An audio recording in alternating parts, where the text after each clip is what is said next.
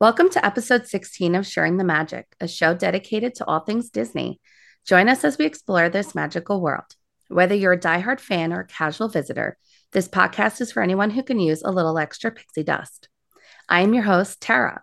During the month of August, we are celebrating the women of Imagineering, and we're so excited to talk with our special guest today. Before we introduce our guest, I want to say hello to the crew of Lost Boys and Girls. First, I'm going to start off with Matt, everyone's favorite Disney dad. How you doing, Matt? Any new I'm plans for doing your... Sorry. uh, yeah, I'm doing great. We don't, unfortunately, it's very odd for us to not have a countdown going. Our countdown is next summer, but my wife is definitely trying to sneak another trip in. So in a future episode, there may be a countdown. Yeah, I was going to say if you're planning for your next Disney vacation. Yeah, that'll be good. So eventually. Yeah. Awesome. Well, so our other hosts, Barry, Jeff, Annie, and Lindsay, they are on vacation this week and unfortunately will not be with us today. However, that being said, we do have two wonderful ladies here to help co-host our show today for Women of Imagineering. So I'm very excited to introduce both of them to you. First, let's give a warm welcome to the wonderful Nikki Hendricks of Favorite Grampy Travels. Hi, Nikki. Hey there. Thanks for having me. I'm so excited to be here. Welcome. It's always a pleasure hanging out with you, and we just love having you on our show. So thank you for being Thank here. you. Ditto. And awesome. And thanks. And next we have Teresa Marie. She is actually my Disney partner in crime and my best bud. Teresa Marie, how are you doing this evening? I'm doing good. It's nice to have you. This is actually Teresa Marie and Nikki's first show with us. So it's going to be a very special show, and we're very happy to have both of you on. We're going to have a great day. Our guest today is a well-known artist, puppeteer, and former Imagineer for the Walt Disney Company, where she helped create the magic for some of the world's most beloved Disney attractions at Disney parks throughout Florida, Paris, and Tokyo. Her career spans a multitude of artistic ventures, and she has worked on over 42 well known films and television shows. Her energy and her ongoing commitment to her craft inspires many fans, including myself. Sharing the Magic fam, please help us in welcoming the legendary Imagineer, Terri Hardin. Terri, how are you doing? I'm doing great. How is everybody tonight? We're doing great. Awesome. We're so Yeah, excited. yeah. We're just so excited to have you on our show. Like we've been counting down the days for this. This means so much for us to have you on here and to have the opportunity to hang out with you. And, Oh, we've been waiting and looking forward for quite some time.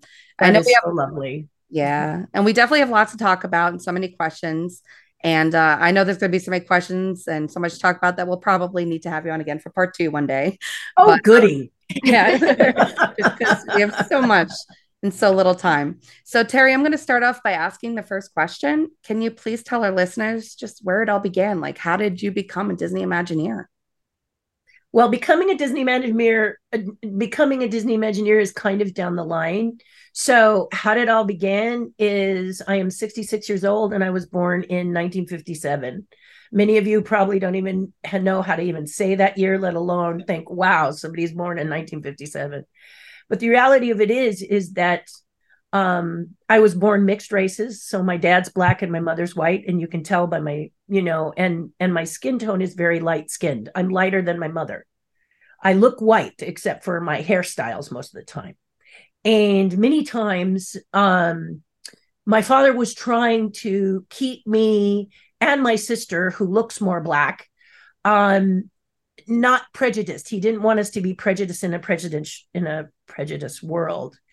So I can start by telling you, if you and your listeners take a moment to remember when you were kids, and maybe some of you still are young children, but you're at a park, a public park, and you're near a water fountain, and you see all the other fathers pick up their children, and because their children go, I'm thirsty, I can't reach. So you might remember how the father would pick their child up by the waist, and the child would put their arms out to the side and airplane in to get that drink of water and everything. And it was just a wonderful experience. Well, I turned to my father and said, Daddy, I'm thirsty. Come pick me up. And my father didn't move. And I didn't understand why he didn't move. And so he gestured for me to come to him. And he said to me, we can't. I can't do that for you. I can't. And I didn't understand why. And he said, let's go home and get a drink of water.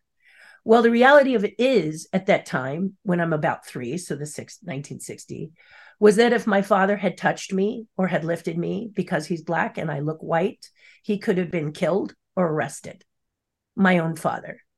So I knew right away things were different for me when I was with my father. Now, if I was with my mother, that was different. If my sister was with my mother, they thought my sister was adopted. So a lot of times when my sister and I stood together, people would say, which one of you is adopted?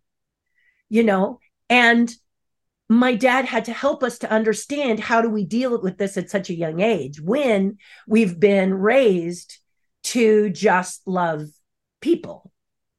And so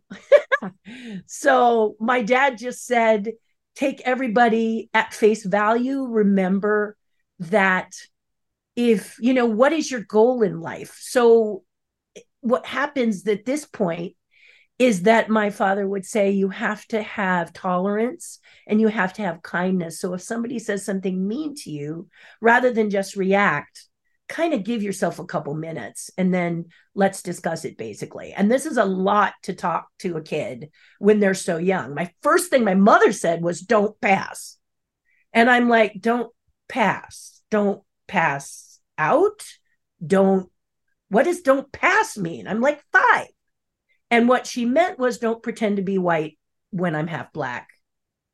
And she was so worried about this. And I'm like 5. I barely know what the word means. And I'm trying to figure out, why would I pretend to be not of my dad, who is my hero, who helps me to understand life is good? So I was a very precocious kid. If I was going to get into trouble, if you're parents, and it sounds like many of you are out there, that I am the child you don't want to have. I was the fork in the light socket, the razor blade in the mouth, the wandering off when in a busy neighborhood and you can't find me. I'm the oldest child. So my poor mother, 19 years old when she had me, a baby herself. Wow. And one day, I can't remember what I did, but I did something that really freaked her out. And so she punished me and put me in my bedroom. We do this as parents. Back then, there were spankings. They don't do that now. But I was crying, this usual thing. When? You're the parent outside and you're hearing, when? And then all of a sudden it goes quiet. And as a parent, you have 2 feelings. Matt is laughing. Yeah. For 2 minutes, you relax because your shoulders relax. And then you go, wait a minute, it's Terri. Something's so my wrong. mom carefully opens the door, praying that I'm asleep. And the window is open in Los Angeles, California. And I'm gone. I'm 2. I'm gone. Oh. I'm gone. Wow. My mother goes, my dad's at work. It's not like it is today where, it was dangerous, but my mom runs along the neighborhood. She's looking left, she's looking right. Where's my daughter? She's asking neighbors. Nobody has seen me. And she comes to a construction site. She leans up against the pole. Her eyes go up, and there's her daughter on the 2nd level of the construction site, about to take a swan dive off. She gets ready to say, Terri, what are you doing? When she holds her hands over her mouth and thinks better of it because she doesn't want to frighten me. So she grabs a foreman. He radios up, and they catch me just before I go over. This is what makes me the perfect Imagineer. You didn't think I was getting to your question, did you? I'd forgotten about the question. I was so deep in your story. This is amazing. Right. The fact of the matter is that this crazy, precocious child was into everything. And when my mother became pregnant with my sister 3 years later, she locked herself in the bathroom and cried. God, no, not another one. Lord, not another one. I can't take it. Now she's 22. Wow. And she's got, 2. Oh, dear Lord, what are you trying to do to me with this child? June baby, very creative. But one day my dad came home, and my mother is a brilliant watercolor artist. And he noticed that for all the trouble I got into, I sat quietly still and watched her paint. So my father says, I wonder if we give this girl paper, if she'll stay in one place. So they take stock out in paper. My dad brings it home from where he works. And as long as I had paper, I would draw. If paper ran out, I took the next available surface. So my grandmother and my mother's side, my mother was terrified because everything about her home was white couch, white carpet, white walls. And my mother went, oh, we got to pack the trunk with paper because Terri doesn't understand. Those walls are off limits with my grandmother. They're blank canvases. Yeah. Yeah. And my grandmother said, this child is too energetic. She needs to be sedated. And my father said, don't touch my child. Okay, don't touch my creative kid. So this is the way I was. Through art and expression, I thought everybody was like this. I painted, I sculpted, I drew, I painted, I sculpted, I did all this stuff. And doors of opportunity would open for me. And I always went through them, thinking that everybody goes through a door. The door opens, there is no fear. You just step through it, worry about it after. So now this is what I say to people. I realize later in life that people have these little fears that I just don't have to have. I have fears, but I just ignore my fears. So whenever that voice says, why you? I usually say, because I'm very unique. I'm a unicorn. And there are many people out there who are unicorns. And it's difficult being a unicorn because, first of all, if you say you're a unicorn, you're unique, you're different, they go, oh, narcissistic much? And you say to yourself, in this case, if you're not going to be a little narcissistic about yourself, who you are, then who is going to do it for you? So this is what I learned from my father. My father said, sure, I was called the N-word. Sure, I had all this persecution. Of course I did. I was born in 1933, my father. So my father said, but I learned from my father that you decide what is going to offend you because poison isn't effective unless you take it. This is huge. This is so huge. Not always easy to go by, but if you keep saying it to yourself and realizing it, it's up to you. So my dad said, you think about your goal and you play a part. And sometimes you play a part and sometimes you don't play that part, depending on what your goal is. It doesn't mean that you are that thing. It just means that to get to from A to Z, you may have to play a part. So I started to go, all right, okay. My grandfather said, play for a living. So now I'm an artist. I'm 8 years old. I'm sitting around the table decorating Easter eggs, but everybody's dipping them in one color. I'm dipping them in two, pulling them out and hand drawing faces and making little people out of them. And my mother turns and says, what the? Everybody looks at it like, oh my God, what are these? So my mother takes them to her work. At the time, she was a secretary type of person, I guess, working at Rathman's as a fabric person or something. And she just set them on the desk and she sold them for $20 a piece.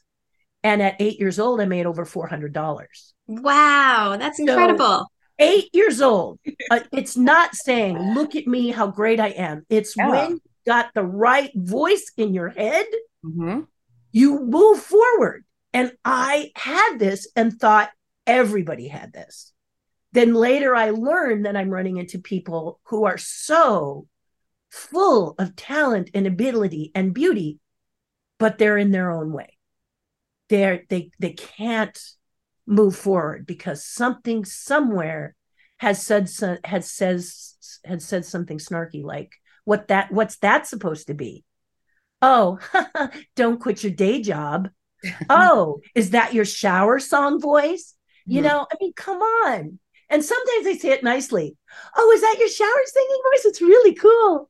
You know what I mean? All of this stuff is a way to stab at you, and you got to identify it. And then you got to say, you got to really try to tune those people out because you got to find out where it's coming from. Sometimes it can be from your parents, your spouse, your kids, your friends. And personally, if it's your friends, you need to get new friends. Seriously, if someone is going to snark at you all the time, then why abuse yourself that way? So Right. I was 8 years old. My parents wanted to take me to Disneyland. I won't tell you about when I was 4 and beat up poor Captain Hook. We'll save that for another time. That'll be fun. My mother decided it would be nice to take pictures with the bad guy. Oh, some parents. But anyway, we would synchronize our watches because it was expensive to go to Disneyland. Yes, even then. And my father would save up because he knew it was my favorite place. And I would spend my day on the Jungle Cruise. Oh, I love that ride. I spent my day there. My parents would go, well, where are you going to be at lunch? And I would go, same place I always am, Mom. And at the time, the cast member was fascinated because I would sit in the corner, sketch, and then if there weren't enough people, he would let me ride around again. Aw, So I that's was nice. sketching these animals, sketching these animals, sketching these animals. And Oh. the cast member said to me, there's a man who actually made these animals. And I said, what? He goes, yes, it's a group of people that Walt Disney has, his special group of people, and they're called Imagineers. And I'm like, what? And the one who did these animals and did these figures, his name is Blaine Gibson. Well, back in my day, there was no internet, there was no Google, there was no computers. There were newspapers and the telephone. That's it, guys. A lot of nice privacy. I actually kind of miss it. But none of that, right? None of that. We had to really do our homework in a big way. So I scoured newspapers and I tried to watch Wonderful World of Disney and get a glimpse of Blaine Gibson. And one day I did. And one day I realized what Imagineers were and learned about them and said, one of my missions is going to be I want to be an artist for a living because I'm going to make a terrible office worker. I don't have the attention span. And I'm never going to work for a living. I'm going to play for a living. Because my grandfather, who toured all over the United States and had the first wild animal park in California, he told me that that was the way that you should be, that you should work at playing for a living. If the man who plays for a living is a wise man. So that was my mission and that was my goal. And I made costumes for people starting at 10 years old. I would sculpt, I would create puppets, I would design costumes, and then I would just keep making and performing all the way up. At the time, it was a hobby until Star Wars. And then I sat in a chair one day, watched Star Wars. The room stretched like in Jaws. And I realized that there was a career for me out there, that I could actually make a career out of all of these abilities that I had. And I was off and running. Wow. Oh, that's awesome. That's amazing. Yeah. I heard you're a big Star Wars fan too. Huge. Huge. Oh, my husband says, just get her on people about the first 3 films. And she's going to go 1, 2, and 3. Once I saw that, I'm 4, like 5, 6. saw But that. now I realize that there are people out there that was the first films they saw. Yeah. Like 4, 5, and 6 were the first ones that I saw. Yeah, And, I'm a Star Wars fan too. Yeah. That was life-changing because again, I saw Star Wars 183 times. Oh my goodness. And I was in Skywalking, the book about George Lucas. I was going to say that. I read about that. So happy to be in this book. What an honor to be in this book, right? Wow. But it almost kept me from doing what I wanted to do because people thought I was a fan. And they would say, are you serious or are you a fan? And I would say, I'm both. I just happen to love very much. And I didn't let it stop me. And I that's why I sent you that dossier that my fan did of me, because I don't even believe it. There are so many things in there that it's hard for me to believe. I can't go through it. There's so many things that because anytime a door opened, I went through it and said, this looks cool. Let's try that. Let's try this. Let's try that. Sounds good. Yeah. So yeah. Yeah. So I think Nikki has a really interesting question. Nikki, what do you have to say to Miss Hart? Yeah, I read about you worked on the Dragon's Lair at Disneyland Paris. And I actually went there when I was in high school, and that was one of my favorite places at the park. I thought it was so cool because I'm used to Walt Disney World. And that was not at Walt Disney World. I was like, what? There's the dragon? What?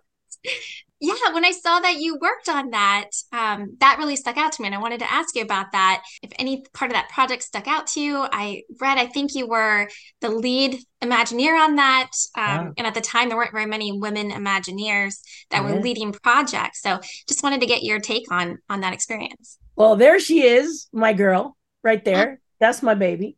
my goodness. And you are absolutely right. Imagineering decides that I've tried everything to get into Imagineering for years, okay? And I have enough rejection letters to wallpaper the planet Earth. But I just kept thinking, I'm not figuring out the proper formula. I know they need me. They just don't know they need me. At Right. the time, my mother was working at Imagineering as a word processor, someone who actually put things into a computer before computers became personal computers. Yeah, I told you I was old. So the situation is this. My mom says, I'm going to give you this blue card. I'm going to staple it to your application and they will bring you in. Never happened. Never happened. They just kept looking over me, looking over me, looking over me. And I kept thinking, I don't know what's going on with these people, but there's got to be a way that I can let them know that I'm out here. They're reading it. Maybe I'm not writing it properly, but they need me. I'm looking at what they're doing. It's exactly what I know how to do. They need me. So I finally go, time to put this on the back burner, leave this alone. And I worked at a place called Shafton's. It's the place that makes your Charlie Tunas, your McGruff the Crime Dogs, your Smokey the Bear, your characters for Universal, most of the characters like that. I think there were, I'm trying to remember. I know that there were the American Tail characters that I built, and I sculpted all these different heads for all these different characters, including if you're a skier, there's an elephant that skis Mammoth Mountain, and I did the head for that. They still use the pattern today of the head that I sculpted for the person who becomes that mammoth elephant, the woolly mammoth elephant. Yeah. Wow. So I'm there making a water drop for Water and Power. I'm sculpting this water drop. And a friend of mine walks in. Now Disney, you may or may not realize, has little satellites, or at least they did. They don't have as many now, but they had little satellite buildings all over Southern California. So you had the famous 1401 that was Imagineering, and then across from that at the time was the animation building. Now, of course, on Buena Vista, where you see the Sorcerer Hat, is the new animation building, but it wasn't always there. Walt Disney Pictures, of course, which has always been where it is today, only more spiffy. And then there was Disney Channel. There was also Disney Parades, which was near the Burbank Airport. There was Disney there was the Disney Tahunga building. Disney Tahunga building was a building in which Imagineers made full-size rides, and then crew people would push Imagineers through the attraction to get a feel of what the attraction was going to be, depending on where it was going to be located. So that was known as kind of a theatrical building. And in front of that building, in front of the gates that kept you from going into that building, was Shafton's. So you had Shafton's on one side, you had Rhythm and Hues on another side, you had all of these builders paralleling this. And so one day a guy walks in and he sees me and he says, Terri, what's in here? And I'm like, hey, and he says, I said, I'm building a water drop. And he says, you're building a water drop, but what are you doing here? I said, I'm waiting for Disney to get a clue.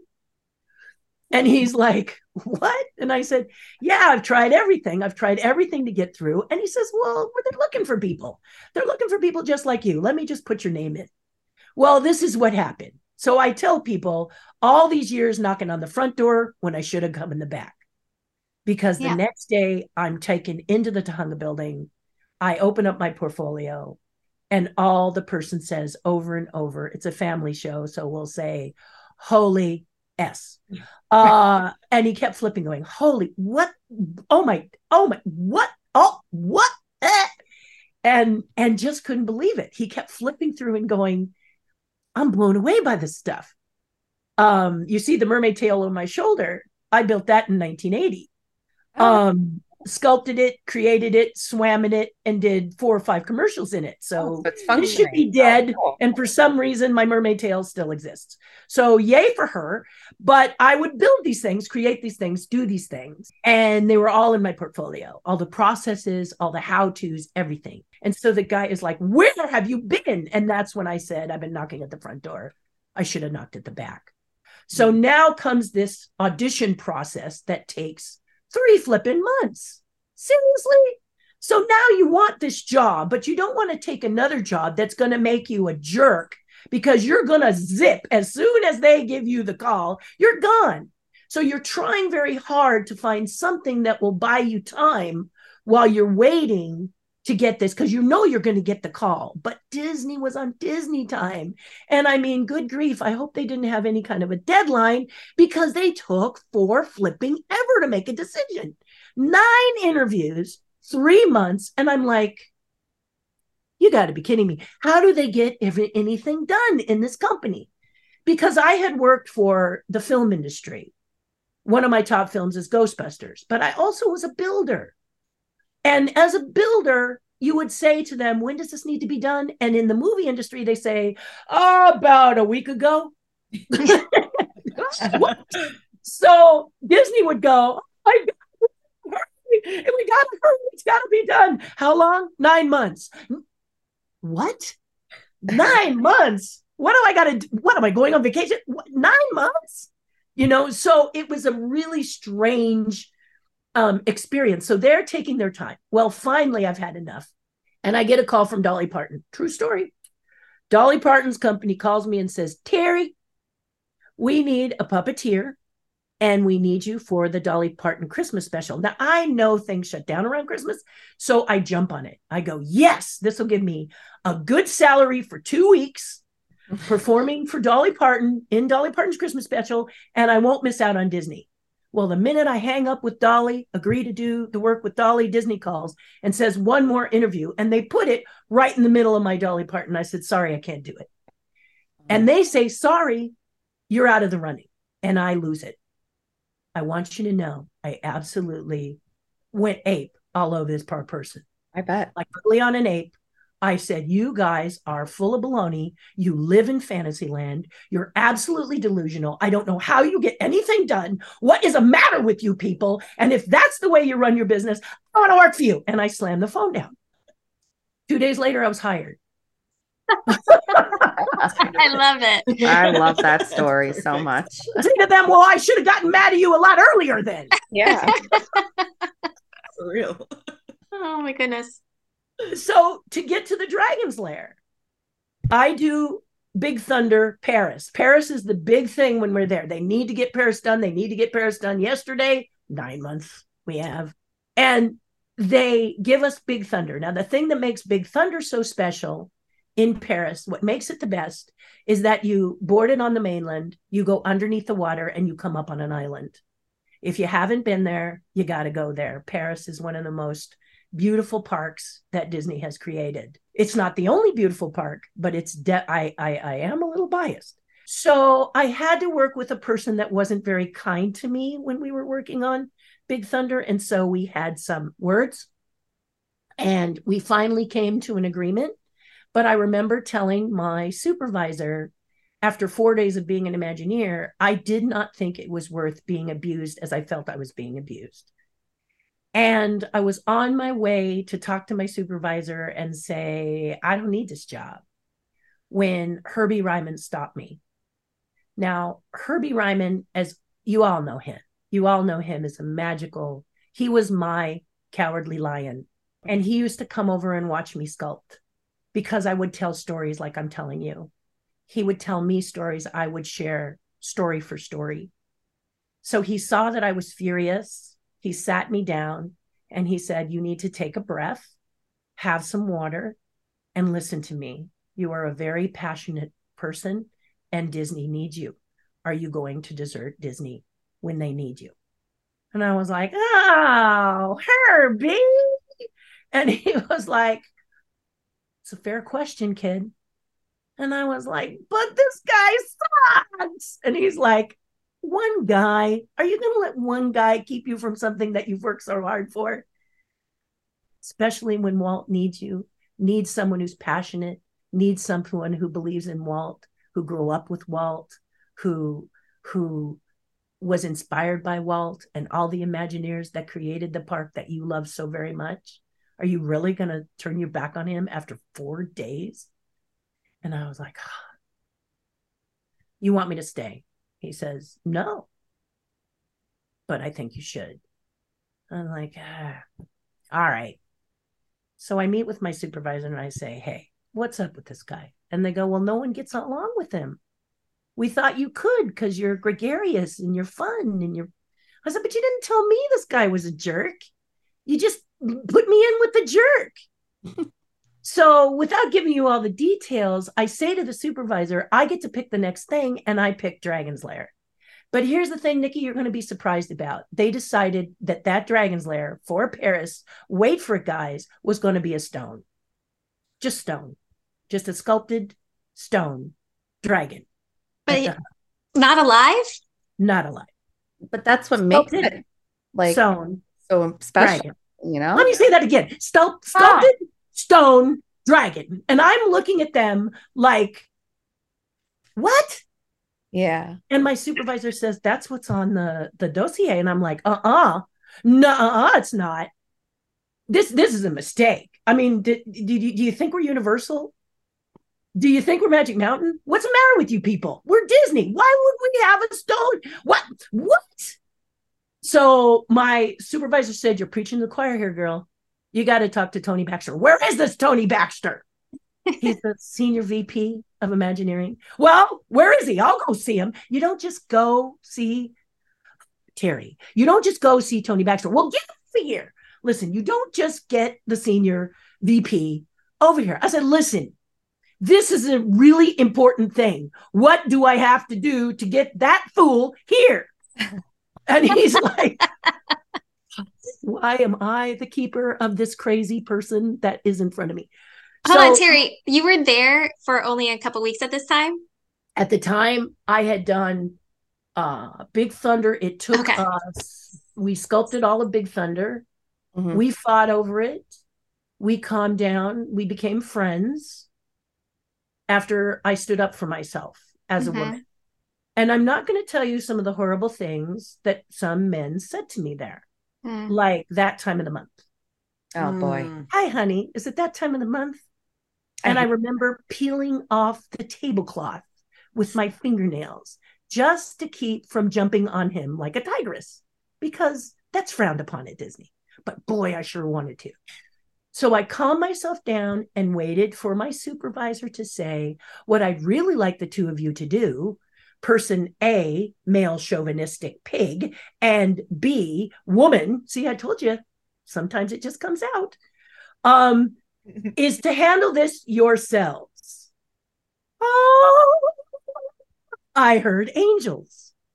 I put my hands together very quietly and said, thank you, Jesus. Thank you. And then I grabbed him by the shirt, slammed him up against the wall and said, I carve what I carve, you carve what you carve, and stay the heck away from me.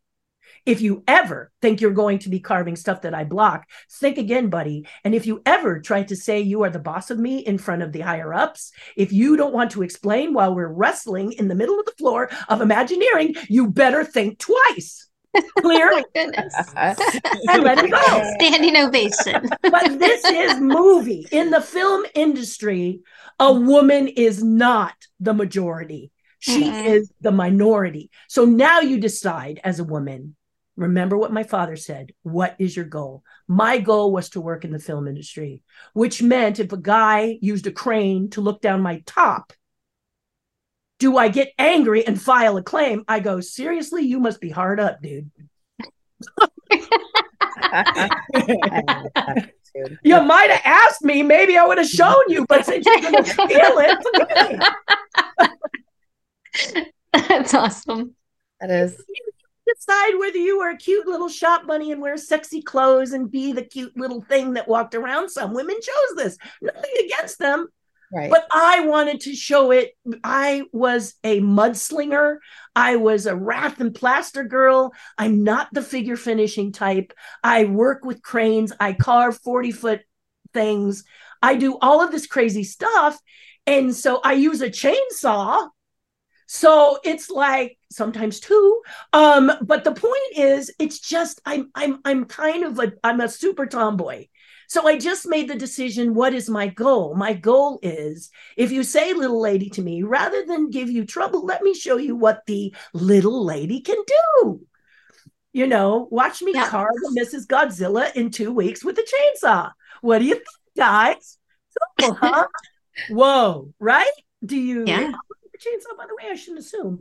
But the point is that if you show people I don't think a woman should be afraid to show what she's got. I don't think complaining and whining is as good as showing them. Let me just show you why I'm as good, but more important, better than this fool. All right. And friendlier too. Well, usually. But the point is, here we are. We do this Big Thunder thing. We end up sculpting an amazing Big Thunder. And then Michael Eisner decides to take away from our budget. He wants to create Hollywood pictures and there's no money for it. So he reaches into the park budget and pulls out $2 million. And our boss comes and says, you got to lose something off of Big Thunder. And I loved what this male chauvinist had done. And he loved what I had done. And we started to argue about which one should be lost. But I was arguing for his and he was arguing for mine. And one day he came in at 5 o'clock in the morning and just cut his away because he felt so strongly that my art should remain. And it was heartbreaking. So we became friends after having this battle, because a person is gonna push on you as long as you allow it to be pushed. And sometimes when you stand up for yourself, magical things can happen. I'm not gonna say always, but a lot of times it did. So he asked me to do the main. So now maybe 8 months has gone by, maybe a year, don't remember. All I remember is that I told him I was moving on to Dragon's Lair. And he said, but it's a snow dragon. I said, not for long. And that's when my supervisor said, can you, as you guys have now learned, I talk a lot. So he said, can you keep your conversation down to 20 minutes? If I get Tony Baxter here to see your presentation, can you keep it to 20 minutes? And I was like, I'll do it. That's a short time. I'll do it though. I'll do it. I got my presentation ready. Most people knew I was a dragon freak because I had dragons. I had illustrated dragons all over my smock that I wore. So I had a roaring dragon on the back. I had dragons on my sleeves. I had dragon all over my cubicle. I was really the person to do this, even if you didn't know me. So I had this presentation, I had the sketch, I had this plan for this animated dragon. And in walks Tony Baxter. I know because there were about 14 people with him. And I thought to myself, someone pulls out a chair, he sat. And then he looked at me and all the people around him kind of stared at me. And I looked like a runner, a sprinter. Okay, so I was in sprint position. Just think of the Olympics. I'm in sprint position looking right at Tony Baxter. And my body is wiggling. Okay. Kind of like those chihuahuas that are eager to attack, but we're not going to do it yet. So get that chihuahua in your mind, because here I am, wagging my tail, getting ready. And then I say, are you Tony Baxter? He looks at me very quizzically because, who is this wiggly fruitcake in front of him with hair that sticks all over? I didn't have dreadlocks at the time. I had hair that poked out everywhere. And he said, are you Terri Hardin? I said, yes. And he said, okay. And he just stared at me and I said, say go. And he says, what? And I said, say go. And he says, go. And I said, okay, here it is. I want the dragon to be animated. Why? Because we're not Magic Mountain. We're not Universal. We're Disney. And Disney does animated things. We don't do stone things. I don't even know how the stone thing got on here, but here's what happens. The dragon will roar. And I think the head is low, the head is high. And he goes, wait, stop. And I'm like, dude, time. We have 20 minutes. Yeah, you're on the crunch here. You're cramping my style. And he's like, what? And he says, wait a minute. What are you saying? And I said, I was told I only had 20 minutes of your time, and it's very important that you get this. And he says, if I give you more time, will you slow down and walk me through it. And so I did. I walked him through every aspect of how the cavern would look, how the dragon would be, why I chose certain things of the dragon. The tail goes like this because a cat will do this when comfortable. If you watch the dragon while sleeping, the paw does this because if you've ever seen a dog dream, the paw does this. The breathing, every part of it was very special. And her head is lower than your feet, so that when she rises up to roar at you, your body has to go back and look up at her. All of this I explained. In Fascination, I'm happy to say, Tony at the end said, okay, I will grant we need an animated dragon. I concede. You're right. We need an animated dragon on one condition. Well, two. And I said, what? And he said, you design the ride. I had never designed a ride in my life. Matt and everyone listening, Nikki, the door is open. Did you run? I ran through it. I had no idea. I never designed a ride in my life. Never in my life. My goodness, I had barely sculpted props for movies. But I knew I could do it. I just knew if I went through, I'd figure it out after. And ignored that fear that you're talking about. Run through and figure it out after. What an opportunity. I was like, you know, and I ran through it. And the second thing he wanted was a photo spot for people to pose with the dragon in the background. And so I designed that as well. And just recently they opened it. It's always been chained off. And they opened it. And I think people probably stand there and go, what is this now? But if you sit your family just right, there's a window you can look through and see the dragon. If you time it for the dragon to roar, you can click the picture right when the head is in the frame. So all of this is what I figured out and created. And they gave it to me. Now, here's the thing. When Tony's underlings came to see me, the other show producers, they said, no woman can do this. We can't send a woman to Paris. I mean, that's what they said. And I said, really? And they said, Terri, we can't send you there because, you know, Italians have a different attitude about women and French have a different attitude about women. And we can't, basically what they were saying is they needed the shortest distance between 2 points. And I got it. I understood it. I was like, they would listen to me, but they were like, we don't want to take this chance. So I was like, okay, I'm going to pick the man who carries out my design. Because I did the whole design. You did it in miniature. And then instead of using the tools they have now to put it into a computer, you sliced it and traced it onto paper. And then the rebar people made it. So I picked my good friend, Matt McKim, and he went to Paris to work on it. And he stood and he did everything exactly like my work. Now, in the middle, they didn't want one woman designing the whole attraction, so they brought in a man. And that man was Brian Jowers. Now, Brian Jowers is one of my favorite people because if you look at his paintings, you can tell the time of day. The guy is so good. You go, wow, he painted that at 4:00, didn't he? Just an amazing, amazing concept artist.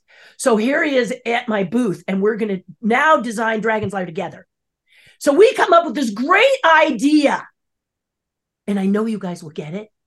All of you out there will understand what I described to you. So you walk in. Now, the idea of the Dragon's Lair, for those of you who don't know, it's the hub.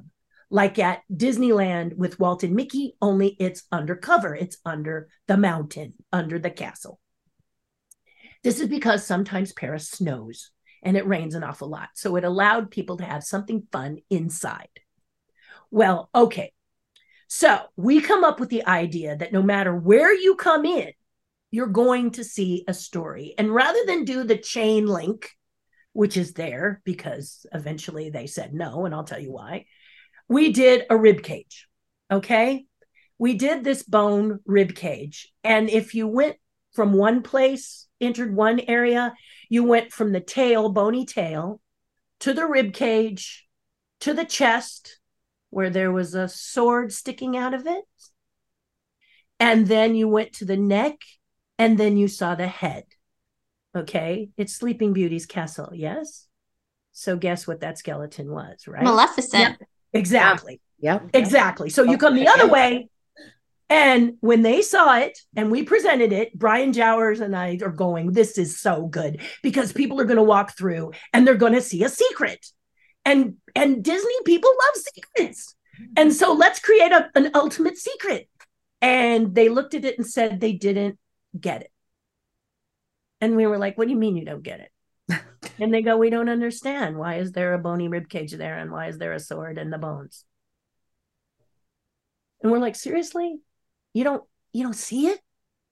Are you looking at the head? You don't, have you watched Sleeping Beauty?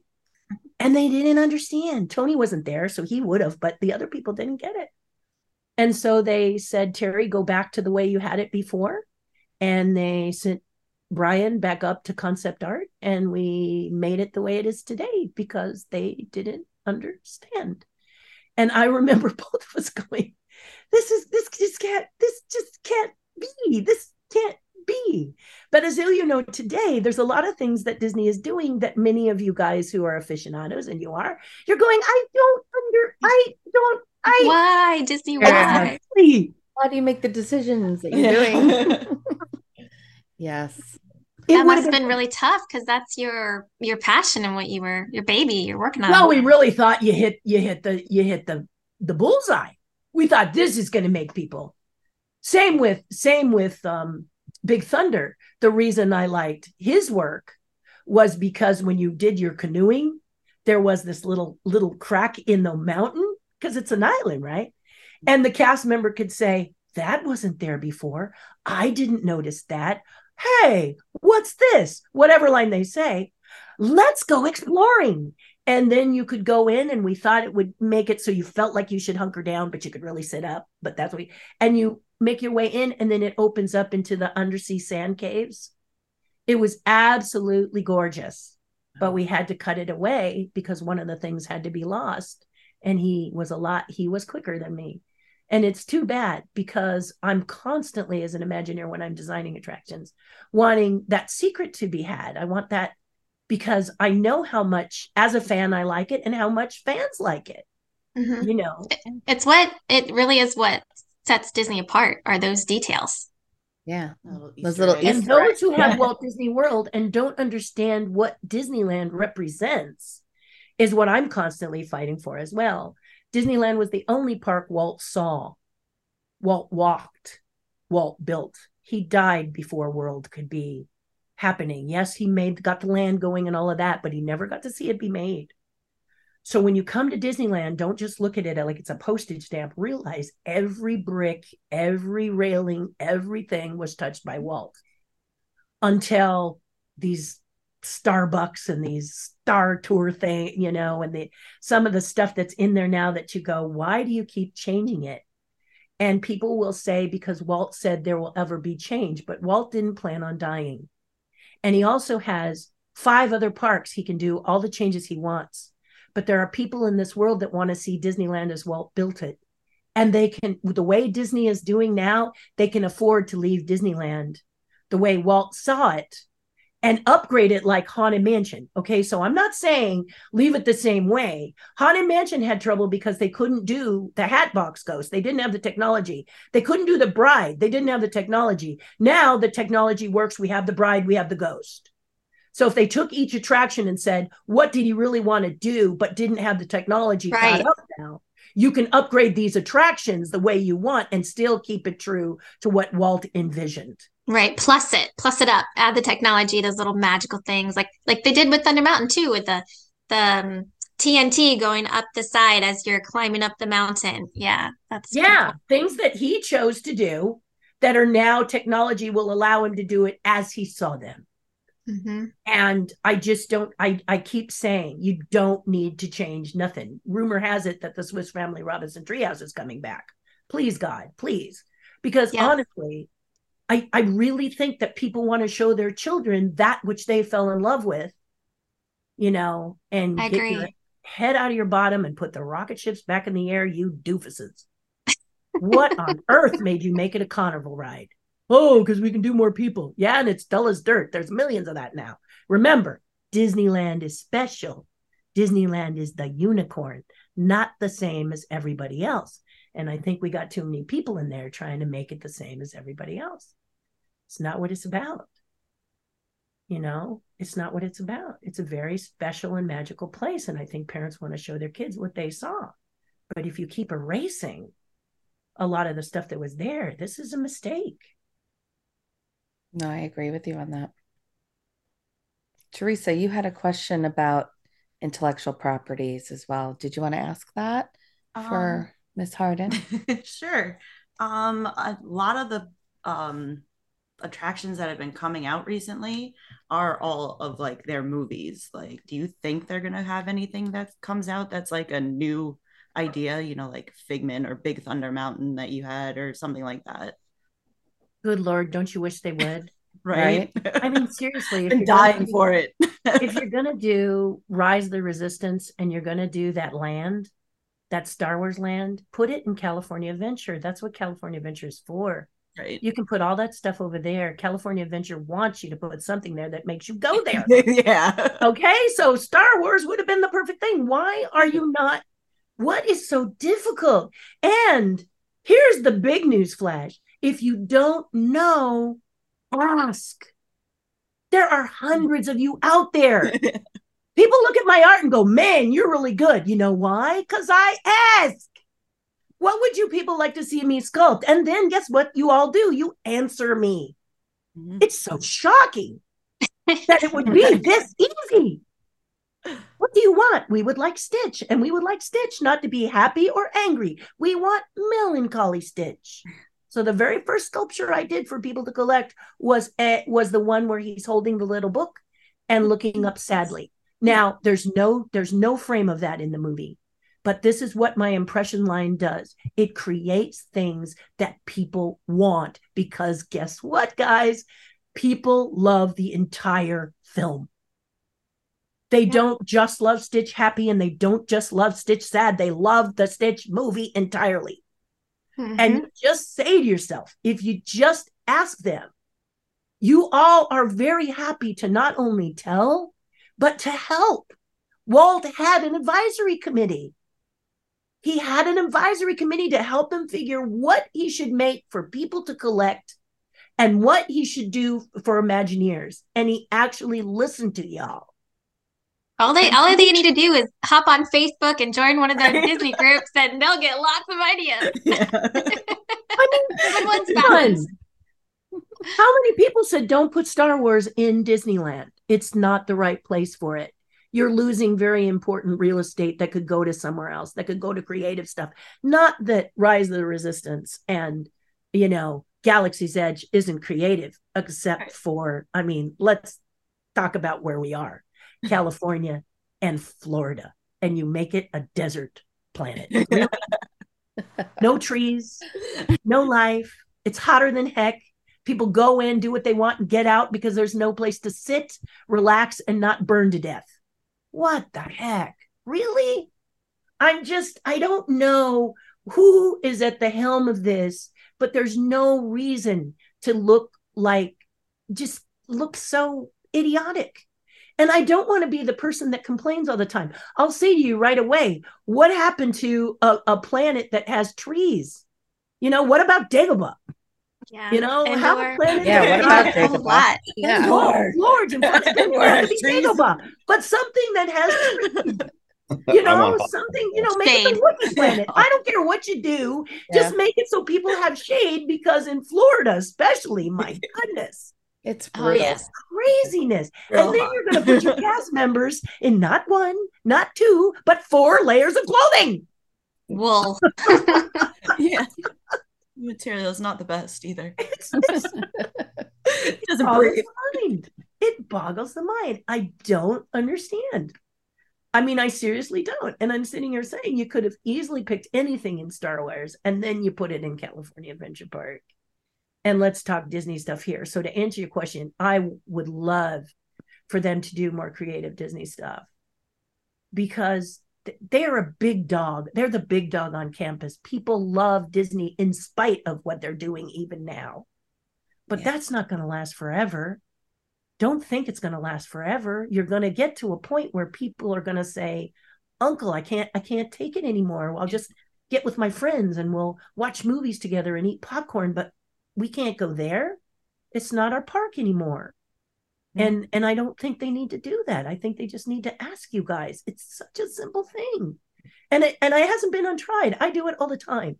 Whenever I have a new sculpture, I ask people, what would you like to see? Lately, it's the rabbit, because they're all really angry that Bob Gurr signed my rabbit. Oh, So we'll I'm like, oh yes. We're on your side. a famous Imagineer, Team Terri. a semi-famous Imagineer. So that's fine. He's a legend. Go for it.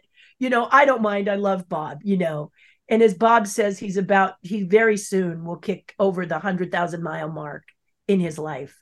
So how much time does he have? So you want to sign that rabbit? I'm honored. I just wish you'd asked me to.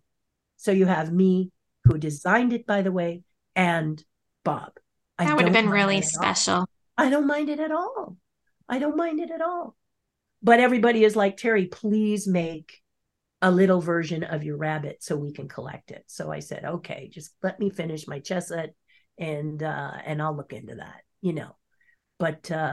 But yeah, so intellectual property, I think you're worrying too much. I mean, we know that when Small World came out and you sailed through that, it said Bank of America proudly presents, Walt Disney and Bank of America present. So it's not like we have a aversion to a sponsor, but we don't have to put it up on the front, Starbucks. Come on, what happened to that lovely little marketplace with the stove and the checkers? People want to show you what it was like, the party lines and things like that there are people out there that don't know what a rotary phone is. My kids, my children. Yeah. What is that? How do we use that? Yeah. I don't know if you saw The Amazing Race, but they had one where it was a typewriter and you had to find out how you type the one, because there is no one in the typewriter. Yeah. And people were like, I am a keyboard person. And they had to figure it out. And it was just like, it's coming around. The things we think are old are new for people again. Mm-hmm. Like many people, when they speak, they do a PowerPoint. I take a giant tablet, and I write on it. More people pay attention to me than anybody else because PowerPoints are so boring. They're watching me. Is she writing on a tablet? I can't even read it. They don't even care. 5,000 people, and I'm writing on the thing, talking to them. They don't care. They're just fascinated that some nuts up there using a paper pad. So that which is old is new again. And so I think Disney, for so many people, love the nostalgia. Disney, by doing what I think they should do, which is revert back to where Walt walked and show you what Walt saw, show you how Walt did it, I think would be an attraction for so many people who don't understand. It's exciting to see that stuff because a lot of people don't know about that stuff. Matt, I know that you had some questions for Ms. Hardin. I have a bunch, and I'm trying to know. It's hard to So I'm going to ask one just because you kind of just brought it up. So you're on this topic of change at Disneyland and Disney World, and then you brought up Splash Mountain. We know that you have a connection with Splash Mountain. Would you share your take on the change that's happening with Splash Mountain? How dumb is this? Seriously, how dumb is this? Zippity doo dah. Zippity. Who said that was ever a racist song? I don't understand. And believe me, I'm half black right here, right down the middle, guys. I don't understand how Zippity doo dah is a racist song. One of the best Song of the South, one of the best acting jobs I've ever seen. And very, very, if you've ever seen this movie, which I question if some of these people who are calling it a racist film understand what's going on. Yes, the back in the day, Black people were playing characters that are embarrassing, but at that time, they had the same attitude. This will get me to where I want to go. I'll play this character. It's not demeaning. At the time, it was what they could get. And there's nothing wrong with taking a low shift job to get into the actor job where you can start to make a difference. For me, this is something, and maybe they say because my skin is white, but it never was treated as like skin is white. I mean, I was in Kansas and the woman told me Black people can't have white skin. And I told her I took milk baths secretly. And so she had found my Achilles heel. I was very sorry, but as long as I keep it up, I won't go the other color. Baloney. But the point is, Zippity Doodah is a joyful song that helps everybody. And if you watch Song of the South, Uncle Remus is someone who helps a white boy and a little trailer trash girl who is also white learn the value of being a human being and the joy they find. They're in a very restricted area where they have to wear these outfits and they're dressed up like dolls and they have nannies, and yet they go to the area where Uncle Remus is and the workers, and they're all dancing and singing and enjoying life. And he kind of sells to them, doesn't matter who these people are, you are enjoying life. You will enjoy life wherever you find it, and you defend that which you love, no matter what. I feel it's an incredible film. And even if it was some of these films where you think they're very, very racist, and we know what movies they are, but to eliminate them is the wrong thing to do because then they can be repeated. So I look at it, and one of my favorite movies is Inherit the Wind. It's with Spencer Tracy. And if you haven't seen it, you need to find it. You need to see it. And if you don't like black and white, suck it up and watch it anyway, because there are words that Spencer Tracy says that are very important. If you make it illegal to think, and you make it illegal to read, and you make it illegal, then you're burning books and you're going into people's lives and you're telling them how they have to live. And that's not, you are a human being. God gave you a brain. Decide for yourself. If you don't like that there was slavery, then talk about why slavery is not good. Don't tear down statues. Mm-hmm. Don't get all freaked out over that, because I hate to tell you, there were a lot of black folk that they had to use in order to get slaves over here. They were not white folk. White folk weren't allowed. So we all did something probably we shouldn't have done back then. But if we remember that it was wrong back then, we won't do it now. And I really feel strongly about this. I feel the same about genocide and Hitler. You cannot pretend that this did not happen to the Jewish community. You must remember so you don't do it again, because we have brains like sieves. I can't get over the sieves that people don't read. And I don't understand why they don't read. The other day, I wrote a handwritten thank you note to the people who celebrated my birthday and made me a special sushi dinner, and they can't read cursive. Oh, they no. cannot read handwriting. Now, let's talk about that. Yeah. Why do you think they took handwriting out? Now, I don't really know the answer, but handwriting is individual, printing is not. So if you're going to make everyone print, what are you saying about what you want people to be? The same. Yeah. And I say, you learn how to handwrite. If I have to make a book, if I have to go back into the depths of my handwrite training and resurrect those books so you can learn cursive, you make it your point to learn cursive. You want to be an individual. You don't want to be the same. How do you keep from someone stealing your signature if everybody prints? How do you protect yourself? It's nuts. My husband says it's because I'm 66. You know, this was inevitable. When you're 66, you go, young people today. No, I don't say that. I love young people. I don't like people to be treated this way and not know they're being treated this way. This is the thing that's so frustrating. You see people like puppets and minor birds, you know, bah, bah, bah, bah, repeat, and not understand what they're saying and not thinking for themselves. And it really breaks my heart, because you really, really, really, really need to. This entitlement that I've seen since the pandemic, people changing lanes from the number one all the way across, or stopping on the freeway and backing up to get on the off ramp. You know, driving isn't fun anymore.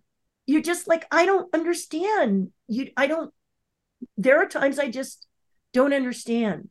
So in the case of Song of the South, and you're never going to please everybody, because, you said, Song of the South. Some of you think it's racist. So we as Disney, we're going to eliminate it.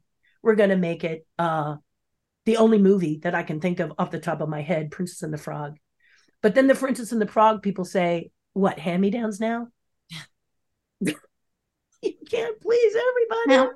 No, You're definitely Disney. You're the big dog. Tell them what you feel, how you feel.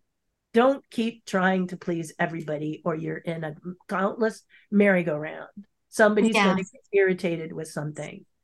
I'll never forget when someone said you can no longer call a manhole cover a manhole cover. Really? What do you call it now? I don't know.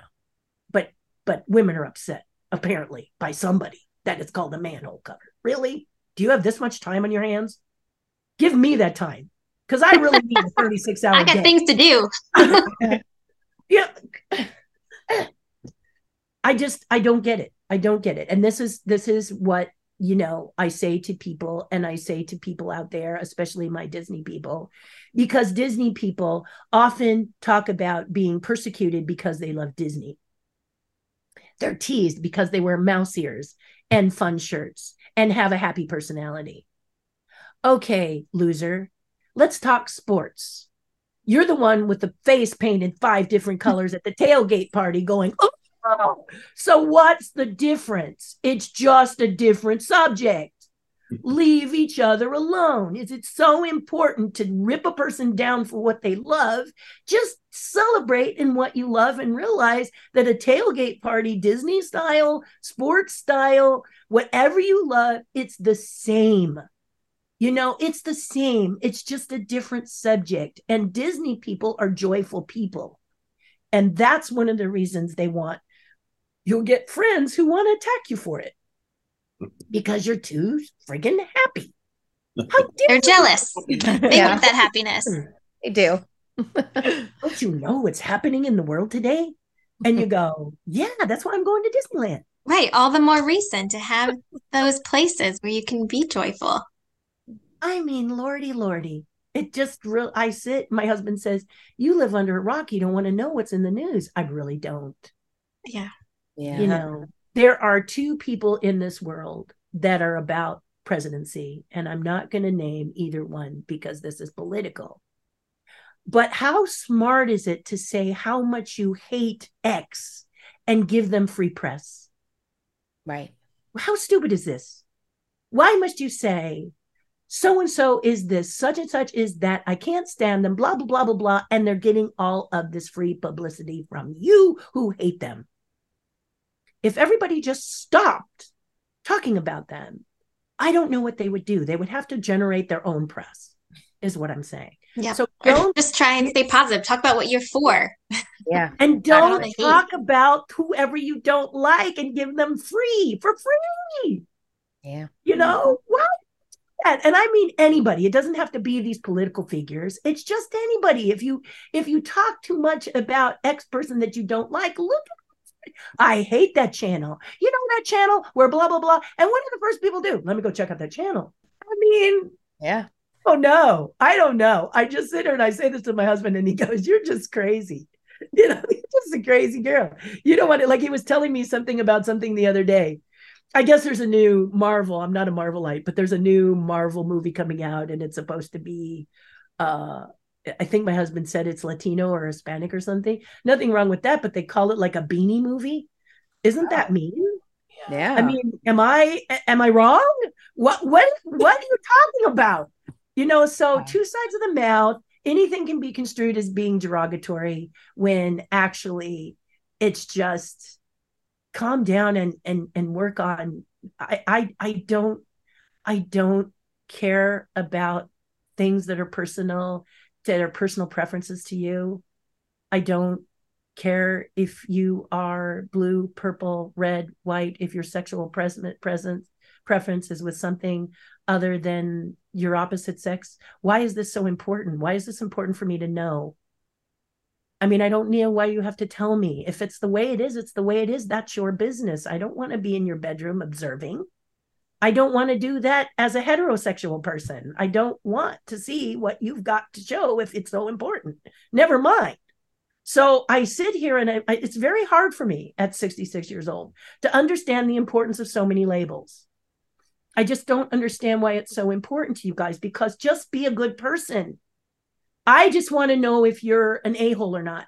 Because you are, I don't want to know it. I don't want to know you. Just walk away. You know, you can be anything else. I don't care. But stop worrying about what label you are, what justification, whatever, and just be a good you. Because I'm going to love you for you because you are something special. If it's important for you to tell me that you're gay, and I live in Hollywood, California, so I know it already before you tell me that, but I just don't understand. And now in movies, they're point scoring, and I don't like being treated like I'm stupid. Make the show have different cultures, different people, because you want different cultures and different people, not because you need 2 women and a dash of lesbian and a dash of LB, a dash of binary. Okay. And what else do we need? Oh, yes, a Black person. All right. I think that's good. Let's make this movie now. No, do like Ted Lasso does. Have an eclectic group of people that are all powerful, all wonderful, and just lovely. Just lovely people. I think if more people did shows like Ted Lasso, we would have a wonderful experience. It's my favorite, by far my favorite show, and they're just all strong people. No one steps up and feels like a quota to me. It just feels like good, strong characters, and that's all I ask. And I love movies. I love movies. Mm-hmm. But I don't want to be treated like, nobody wants to be treated like they're stupid. And this is what's happening with Disney copying. They're copying live action from animation. And it just looks so lazy. It's so Where are the original ideas? Yeah. Come on, you're creators. Get creating. You can do it, Disney. You're Disney. Yeah, we need more original things. Create. Come on. You can do it. And if you don't know what to do, ask the fans what they'd like to see. Yeah. I tend to watch a lot of animation because it may be the same story told differently, but it's always wonderful. Kung Fu Panda, How to Train Your Dragon, wonderful movies of rising above ashes and beating the odds that are against you. That story never gets old. But to just copy it with some lame excuse that Black girls can't see themselves as Ariel if Ariel's white. Come on. Has anybody been to Bippity Boppity Boo? Every culture in America is a Little Mermaid. Kids don't have any problem with it. Stop putting it on kids. Yeah, this is absolutely ridiculous. And the Little Mermaid, okay, there's lots of Little Mermaids. Just don't call her Ariel. Because now you're telling me a white chick who has red hair has to apologize for being a white chick with red hair named Ariel. Why does she have to apologize? It has nothing to do with it. You're being stupid. You're being so stupid. The sea is full of more than one mermaid. Do another Little Mermaid and name her something else. I know Ariel had sisters. So I don't understand. I said this before on my channel. I said, I don't get why this is so important that she has to be called Ariel. Because Ariel is a redheaded white chick with green eyes or whatever. Mm-hmm. Okay, there's nothing wrong with her. There's nothing. Why are you telling me that it's wrong to be Ariel? Because you're white. Isn't this the same problem in the different direction? Yep, just reverse. Yep. If you are a white male today, how do you feel? Sorry, Matt. Not good. How do you feel, Matt? Tell us. Why is this allowed? Why?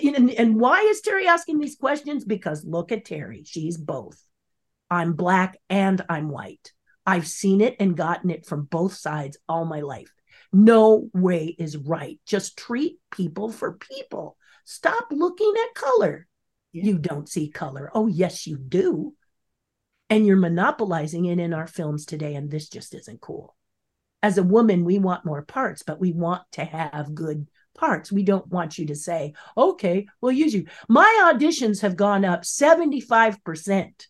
Because I'm both. Not because I'm talented, but because they can put a white looking chick in a position and say, oh, but she's mixed.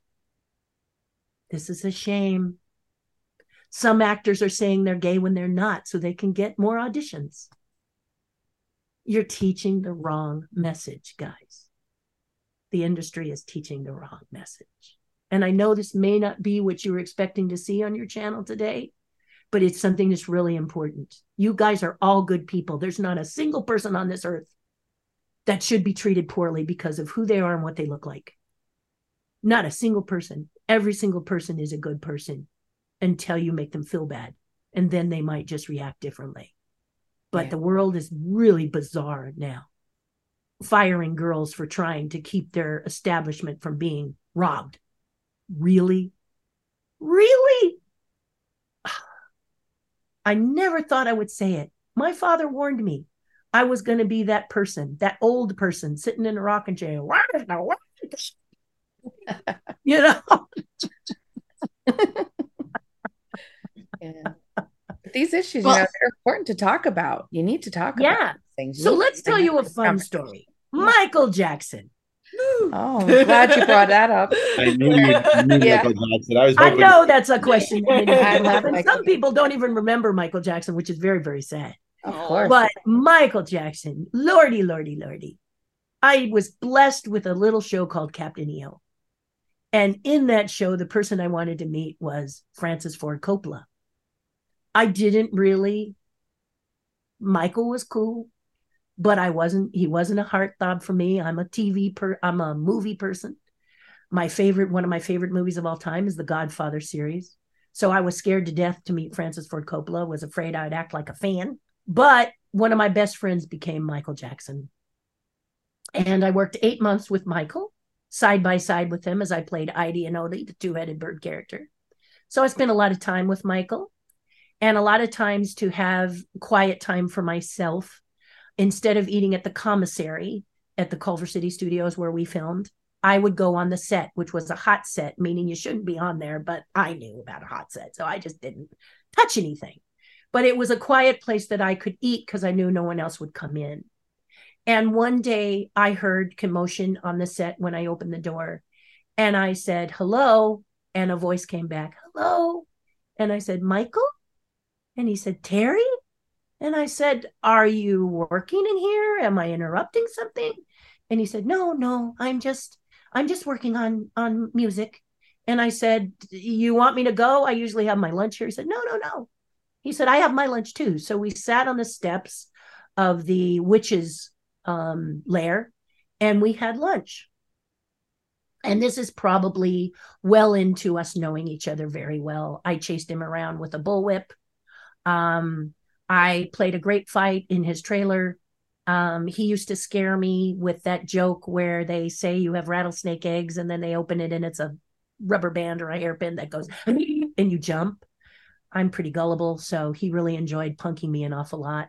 So we became buddies. I'm happy to say that we were buddies, even though we were different in age by quite a bit. At the time, he was 25, I think, and that was 1985. So I don't remember how old I was, but I know there was this bridge.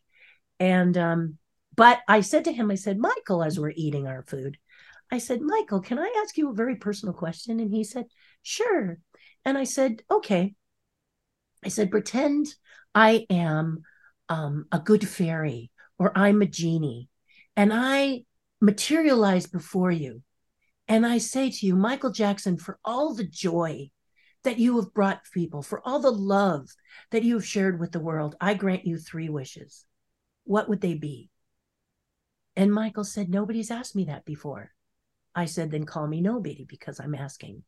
Now, for those of you who don't remember 1985, 1984, 1983, the 80s were Michael's heyday. The man could do no wrong. He got letters from Fred Astaire telling him that his dance number he performed at the Academy Awards was unflipping believable, an amazing human being. And I remember just, he had kind of the mentality and the attitude of a 12-year-old until he danced or he wrote music. Then he became this savant there was no stopping him. When he watched a dance routine, people used to say you could watch it once and duplicate it all the time. But what they didn't say is often the time he watched it was from the side. I don't know if you've ever tried to watch a group of people dance, but usually you want to do it from the front and more likely the back. But he did it from the side and never missed a step. Unbelievable. But there we are sitting, and I say, what are your 3 wishes? Michael Jackson's first wish was to get his childhood back. Because at age 4, his parents would not allow him to climb a tree, would not allow him to play with his friends. Why? Because he was the top commodity.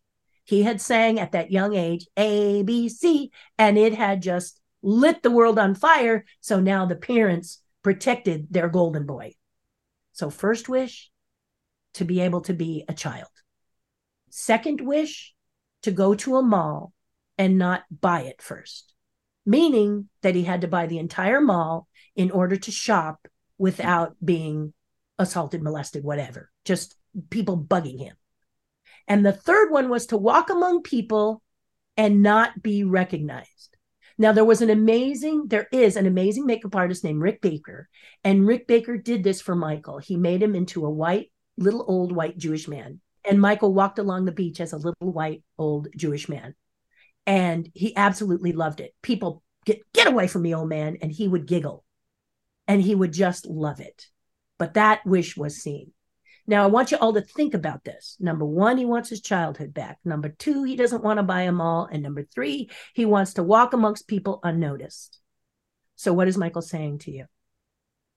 Of all the money, of all the fame, of all the talent that he possessed, what he wants more than anything is to be like you. Michael's dream was to be just like you, was to be a normal human being that people cared about, not because of what they could get him, but because of the light that shone within him. And this is really important for you guys to take with you, because you tell me what that is. That's amazing to me. Just amazing.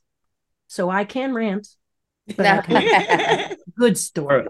Tara, Jeff is going to be so jealous that he wasn't on the last episode. He was just telling us how Captain EO is like his favorite ride, is like his first memory. So we're gonna have to listen to this Jeff with us, so you could talk more Captain EO with him. Absolutely, I'm happy to do that. Yeah, that's one of his favorite attractions. He was talking about that, like what was it, last week? It's such a great attraction to show us. Yeah.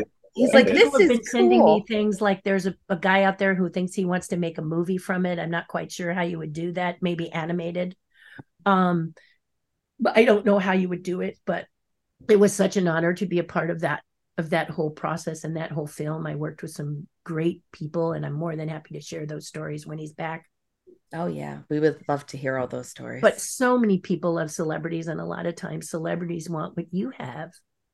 You know, fame is not something, well, there are people who kind of strive for it, but most of the time an actor just wants to be an actor, and fame is the bitter that you have to deal with the sweet. But if they complained about it, people would say, oh yeah, all the way to the bank, you know, and so it's hard. But fame cannot be easy because you sacrifice a lot. You know, you can no longer go shopping on your own, or, you know, this was my joy as a puppeteer. I've done some really incredible films, but unless I tell you, you don't know. So we need a whole other episode. We need a whole. There's so many questions that we had. Just listening to you talk, like a question pop in my head, and then you go, and then I get another question. I'm like, what do I want to ask? I know. Yeah, just write them down, and then you go, Terri, the never-ending story. Yeah, so which is true. You're not the first podcast to say that, and that's not being narcissistic, but it's because I am a natural storyteller, and I love to just let you see the want to paint a picture for you, and let you see that as an Imagineer, I don't look at myself as someone better than you. I just look at someone who went through a door when it opened. That's all. Yeah. And I can show you how to do it. In today's world, you have the internet. And so, you know, people love Instagram and TikTok, and they all brag about how many likes they have and how many followers they have. But get off your butt and say what your dream is. Do it. Okay. If you're going to show all your art, if you're going to show your dance moves and everything else, that's lovely. But we, like lemmings, just like it. Like. We don't know unless you tell us what your dream is. Mm-hmm. I'm doing this dance because I've dreamt about being on Broadway. You don't think that somebody's not watching you? They're all watching you. I want to be a Disney Imagineer. So how do you become a Disney Imagineer? You create an attraction. You know, the nice thing about the internet is it's dated. Everything is dated. So Disney cannot steal from you. They know this. So, and not only Disney, Universal, nobody can steal from you. And if they do, you've got it. It's dated on the internet. It's there. It tells you what the date is, right? And if not, say the date. And then that's on there. But my point is this: if you say to yourself, if I was going to create a new ride for Disneyland in the in honor of Walt, what would it be? And then get together with your friends and create that sucker and share it and say, I think this is what they should be doing. Let me lay it out. Okay. On my Patreon page, we kept thinking, well, let's think Splash Mountain is old. Let's say Splash Mountain is old because it's a pretty old ride. It's got the America Sings characters in there. I mean, those guys have more mileage on them than most old vehicles. So let's really boil it down to the fact that rather than calling it racist, let's talk about it's an old ride. We'd like to put something in there new. And my group came up with Moana. We thought Moana would be fantastic. This group of people on my Patreon page, all people like you, they're not people like me.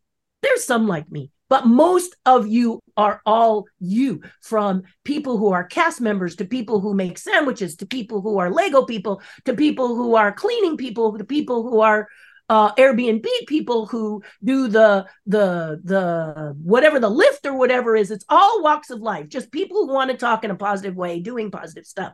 So we got together and we thought about this Moana ride, right down to the bear that's carved out in front. You could just put that god there. You know, you put him there. You just move that out, do a carving of him. And then you pretty much could alter the boats to look like the boat she has. We thought, if you're Disney and you want to just shift it over, you can use the same layout. You just dress it differently. And Disney has a win-win. You know, no offense to Princess and the Frog, but a lot of people are upset because there's like one thing that has a Black person in it. And it's like, what will we do? That's not, it just feels wrong. No matter what, it just doesn't feel right. I mean, they'll probably make a great ride and I'm excited it'll be fun. But I just thought, what if it's just an old ride or a ride that you guys have gone to that you think maybe needs a little dressing up or maybe an attraction? Like if you didn't like Galaxy's Edge, what would you put there and why? And get together. If you don't draw, if you don't sculpt, if you don't whatever, you get together and you show it on your Instagram, your TikTok, whatever, and you share it with people. Because let's face it, we don't want to be part of the problem. We want to be part of the solution too.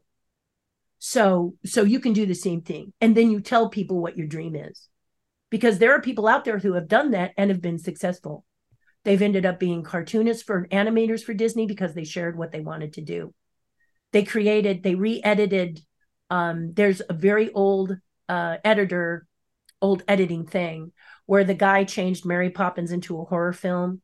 Mary Poppins, he made into a horror film. He did trailers. And so the Mary Poppins trailer, have you seen that? Mm-mm. Oh, it's so good. But I have to check it out. With, stay awake. Don't close your eyes. She came in the night. I mean, it's brilliant. It's absolutely brilliant. Yeah. And then they did The Shining like a slapstick comedy. So they edited these different things to just do different meanings, and it got him a job editing for the film industry when he couldn't even get in the door. Backdoor that way. Yeah. Backdoor. You got to use your creative brains. Don't let these people out there tell you how to think.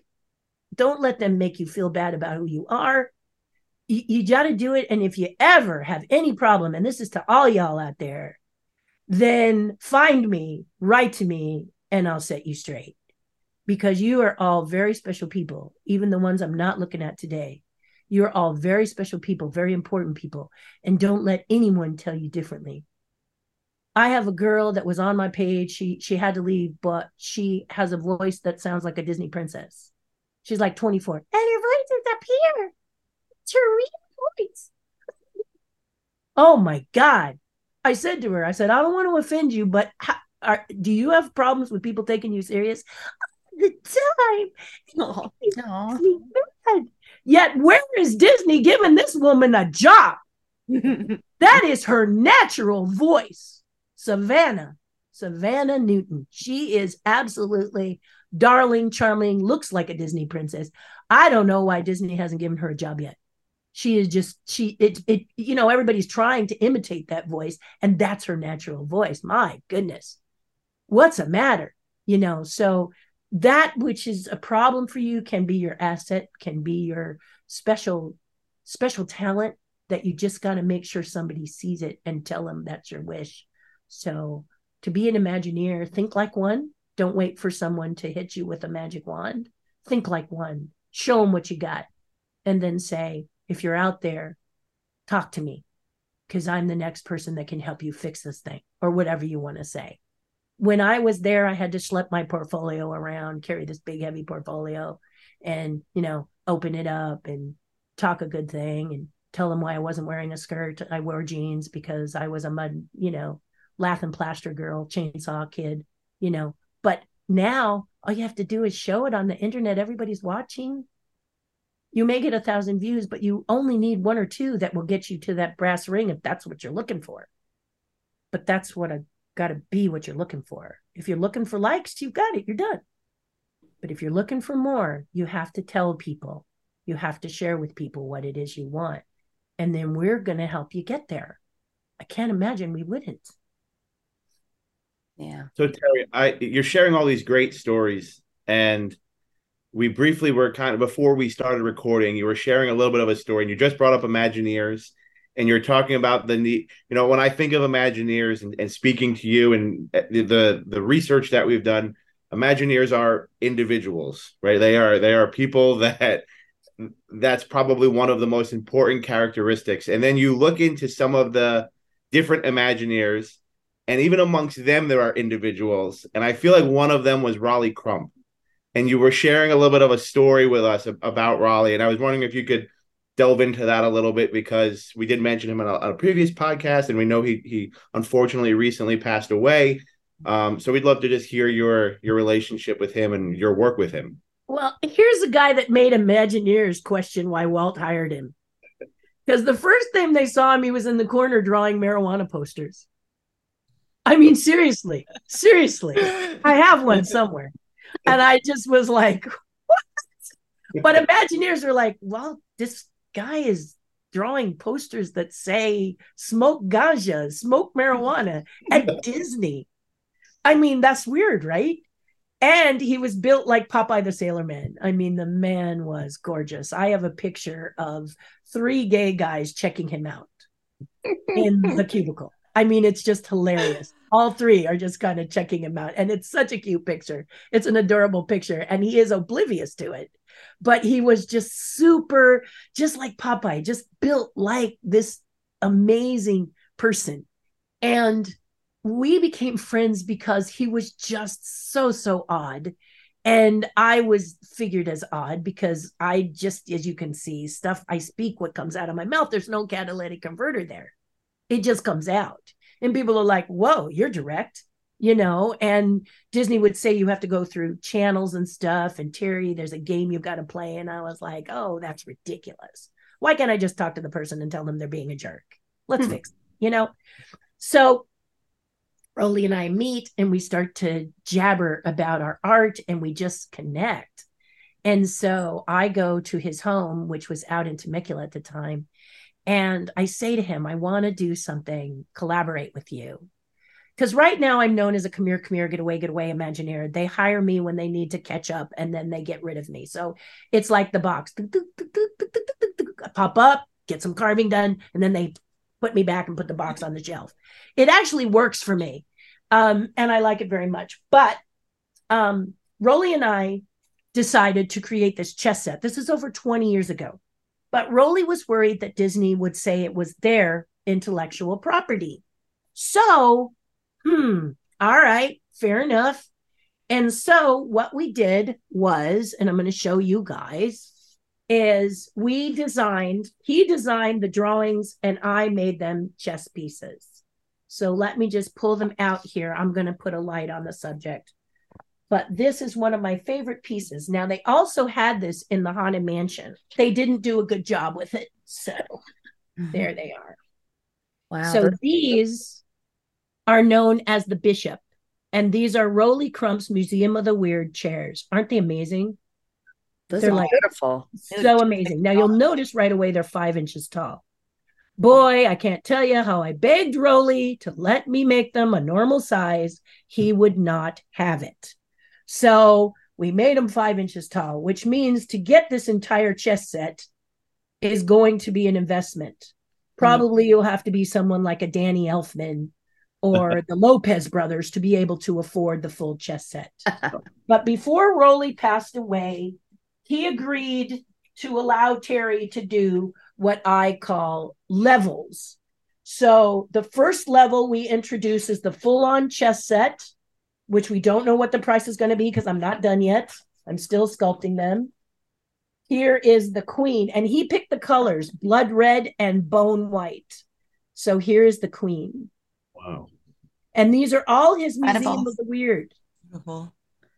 I thanked him because he did the front drawing and I got to do all the other sides. So that's the queen.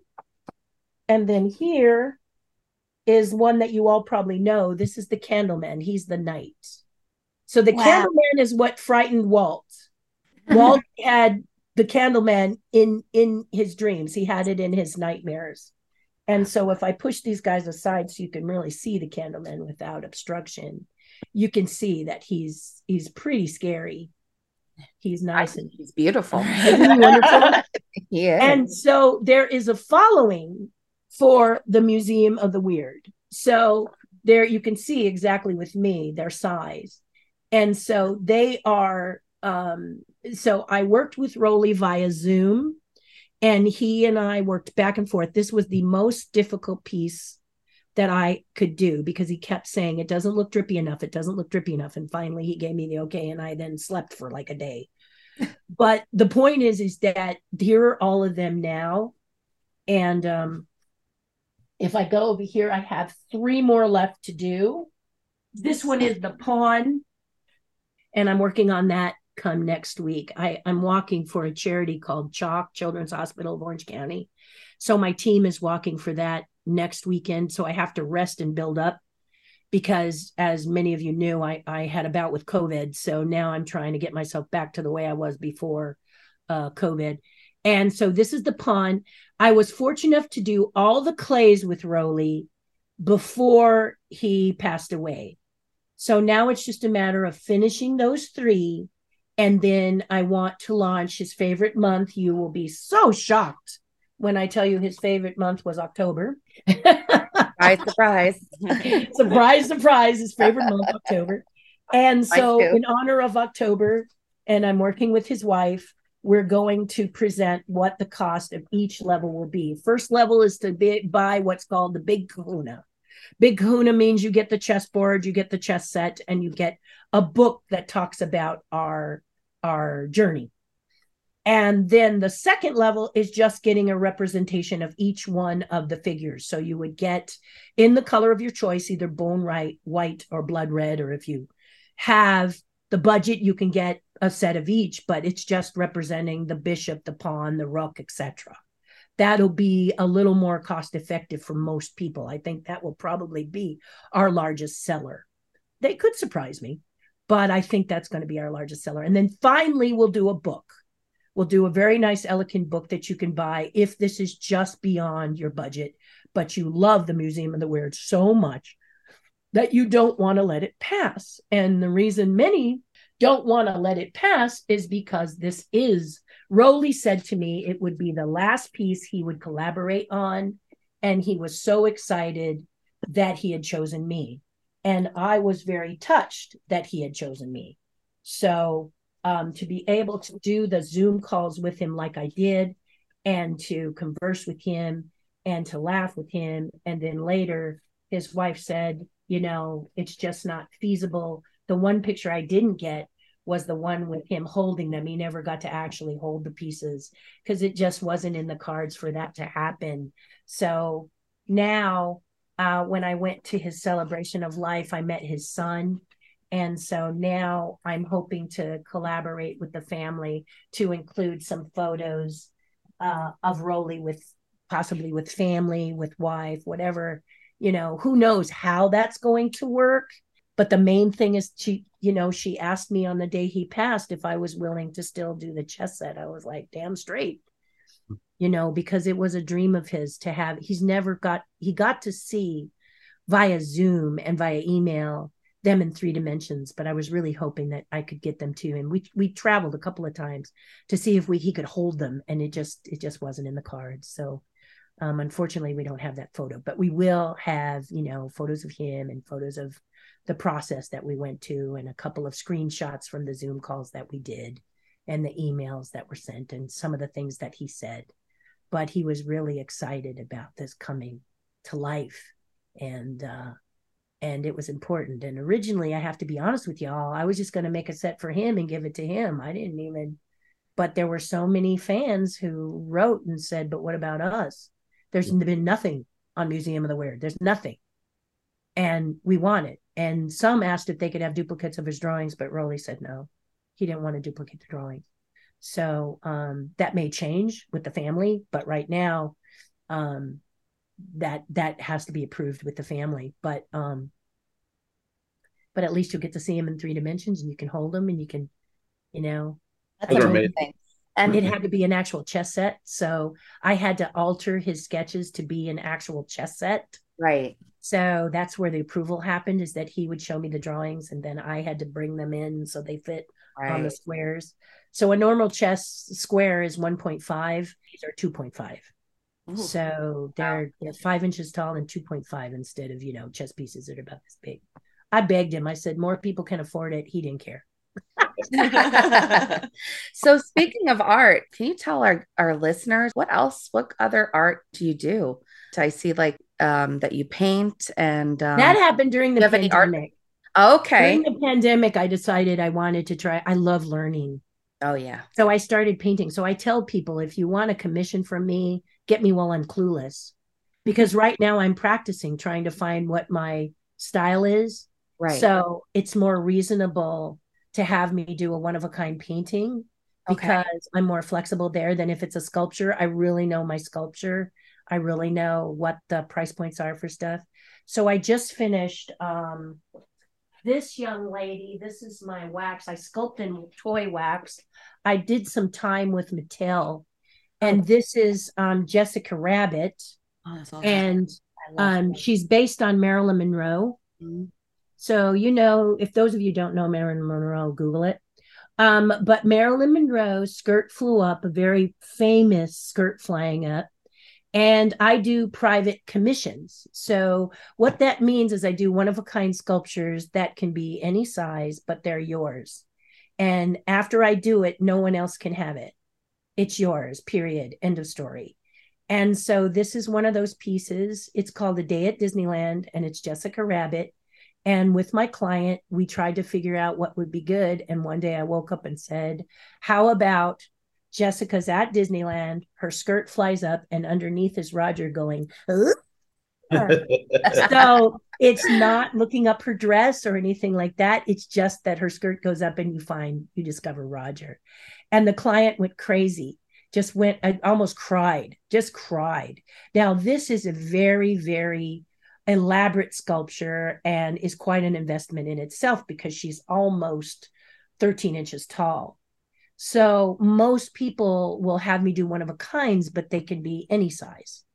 And we can talk about what it is. But once it's done, it's not done again, and it becomes yours and yours alone. Now, sometimes a person will suggest something that I do in a series. And if I do a series and I pick yours, you have the right to purchase number 1. And then it's a little more cost effective. Right. But sculpturally, if you're someone who is a Disney person, it's going to be a lot different. When I talk to you and say, what's your budget? And you're honest with me, and we try and figure out if you really, really want it. Because there are people that want the fairy godmother because they want to give it as a gift to the godparents. And Disney doesn't make her because they don't think she's a big enough draw. So these are kind of the things. Or you loved a movie that people thought wasn't a good movie, then I'll do stuff like that.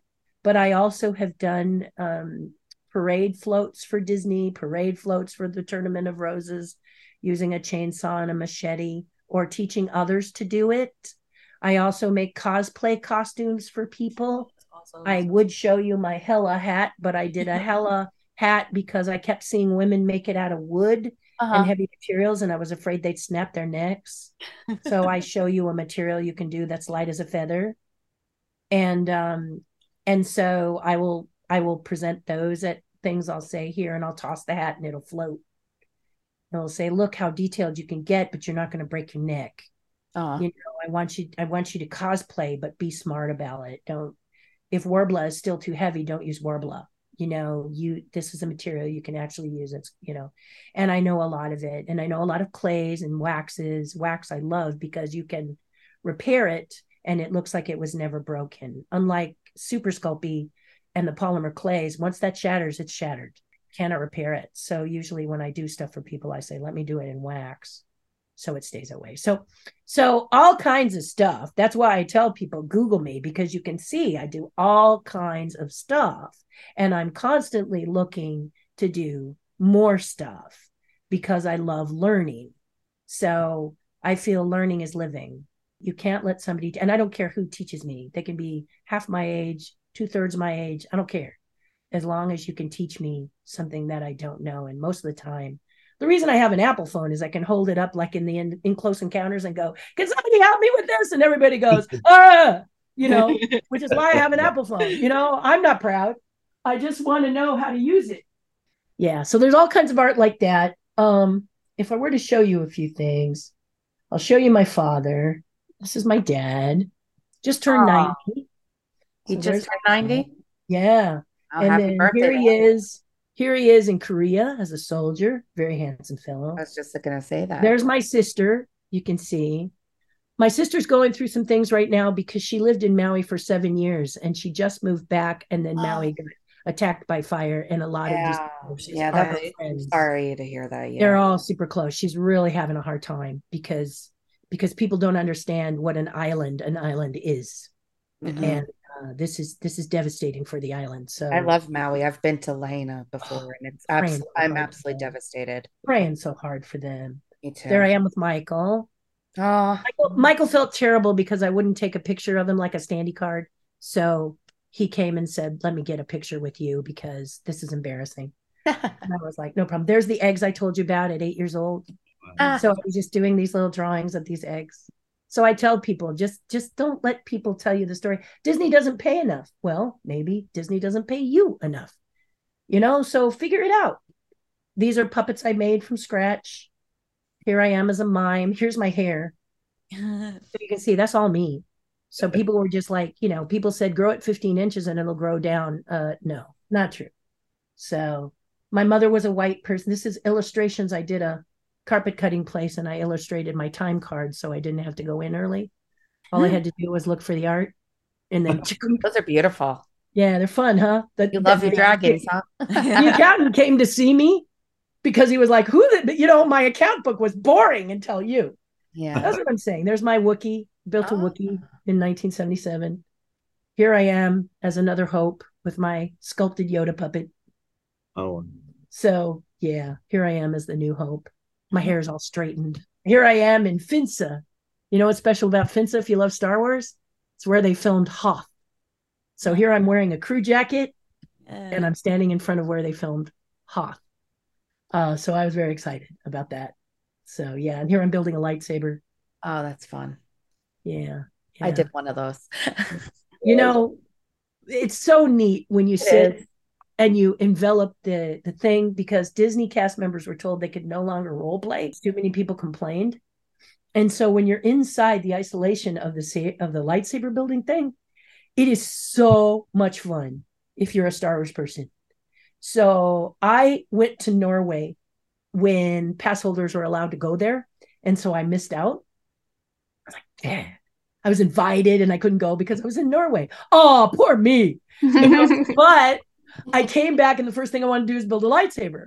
So I print out on paper my confirmation and I go before the people and they go, don't you have a digital device? And I go, no, I have something that doesn't require, I'm not from this planet. It doesn't require the internet. I didn't know if you'd have the internet. So I did this material. It's called paper. You don't have to have the internet. You can read the paper, and the paper has the number on it. You don't have to rely on the atmosphere to give you, because I didn't know if Batu had good Wi-Fi or not. So I wasn't going. I worked hard to be the Jedi that was chosen for this job. So I didn't want to. So they're like, well, we don't know how to do this. I go, figure it out. Because did I say I was a Jedi? So you don't want to keep me missing my class. Worked hard. So then you go in, and I'm standing next to a very young girl. She must have been about 19. And I start to say, oh, I'm so excited. What planet did you come from? I worked so hard on my planet. Only 3 are allowed to fly here and build their own lightsaber. You have to really battle hard. And then the top 3, of which was me, I get to do this. And I did this whole dialogue. And then the cast members knew that I was giving them permission. And so we did this entire dialogue within the confines of the lightsaber build. So they not only got to build the lightsaber, but they got a show as well. And afterwards, the girl's mother and girl came and thanked me for how much fun they had, because she loves Star Wars. And they asked me if I was part of the cast. I said, no, but this is the fun about this, because Disney may tell you you can't role play outside, but when you're inside, it's private. So you can do that. And it's a lot of fun. It's the same riding that ship on, what is it called in Galaxy's Edge, where you get to be the pilot, the gunner? Millennium Falcon. Millennium Falcon. Yeah. So I don't want to be the pilot. I get motion sick. So anytime I get the pilot, I go, someone else be the pilot. I want to be the gunner. Who's the gunner? You want to trade with me? And they all want to trade, because everybody wants to be the pilot. But I love being the gunner, because I don't care who you are. I'm going to be yelling at you. Captain, I see one in our 6, and I go, what should I do? Fire. And they just can't not respond.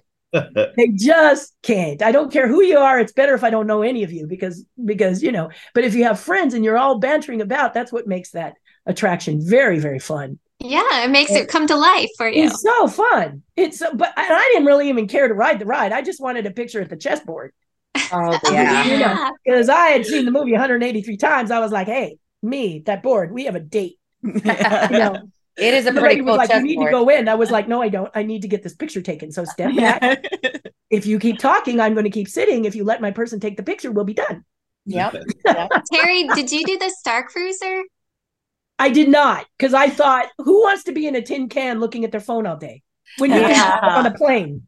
Yeah. I mean, again, this is a thing gone wrong. This is so silly that you had to use your phone in order to navigate within a tin can. And isn't that what we hate nowadays, is being attached to our phone? And now you've got to pay thousands of dollars, and they wonder why it failed. Yeah. Originally, it was supposed to be a hotel themed Star Wars. So maybe your room was, and maybe you could go to certain areas in the hotel to experience Star Wars like experiences, but still go out and enjoy that which you came for, which is what? Disney Florida. Do you think they'll go back to that? I hope they do. I think, in Paris, they have a Marvel one. At the New York hotel, right? Which everybody says is excellent. They say it's got things to look at, things to do, things to experience. And guess what? You still get to go to Paris Disneyland. It just doesn't make sense to make people trapped in there and tell them they can't go outside. So you're going to pay extra money, and then you can't go experience the rest of that, which is so special about Walt Disney World. It just didn't. I said no. The minute it launched, I said, oh, please don't spend the money. It was very expensive too. It's like $5,000 plus for 2 nights. I think. And then you're trapped. Yeah. You're absolutely trapped inside. You can't go outside. And it just, whose idea was this? I was around and they did Body Wars. I sculpted. Oh, I love Body Wars. Right? Yeah. But we had to stop Body Wars because they painted the interior red. Do you remember that, Nikki? The inside, because it was supposed to be inside the bloodstream. Blood vessel. Yeah. It was red. Well, red alerts the body to danger. So people were coming out and throwing up. and Oh, having all kinds of problems because red is a danger signal to the body. really? That's why they got rid of it? Yes, you heard it here first. I mean, seriously, this was something that people didn't think about. And that's what they said. We got to come up with something else. And I thought maybe they just pick a different color, you know. But that's what's the problem. That was the problem. People would go through, not that they got motion sickness, not that they had a problem, but because the ride went just long enough that the body started to react to this danger signal. It could not find where that red was coming from and started to have challenges. Yeah. That's so interesting. Really crazy. I have to say, like, I've learned so much in this like episode than anything I've read. Like, this has just been such an amazing time with you. I'm so glad because I don't mind telling you about it. So much, and I don't mind sharing. Some people say that there's some Imagineers that are like, well, you have to blah, blah, blah. And they get all, school teachery. Not that school teachers are bad. I'm talking about that school teacher who thinks they know more than you and act like that. And they really don't. They're kind of, posing. But when you get a teacher who really knows it and really is into it, that's the teacher you remember and you love. So you'll get some of these Imagineers that really crack me up. People go, you're the nicest Imagineer ever. I said, how is that possible? There's so many Imagineers. There's so many people that are wonderful and cool that I can't imagine this to be true. But people tell me that. And I'll tell you the truth. I want you to know that that's the number one thing you can be is a truth teller.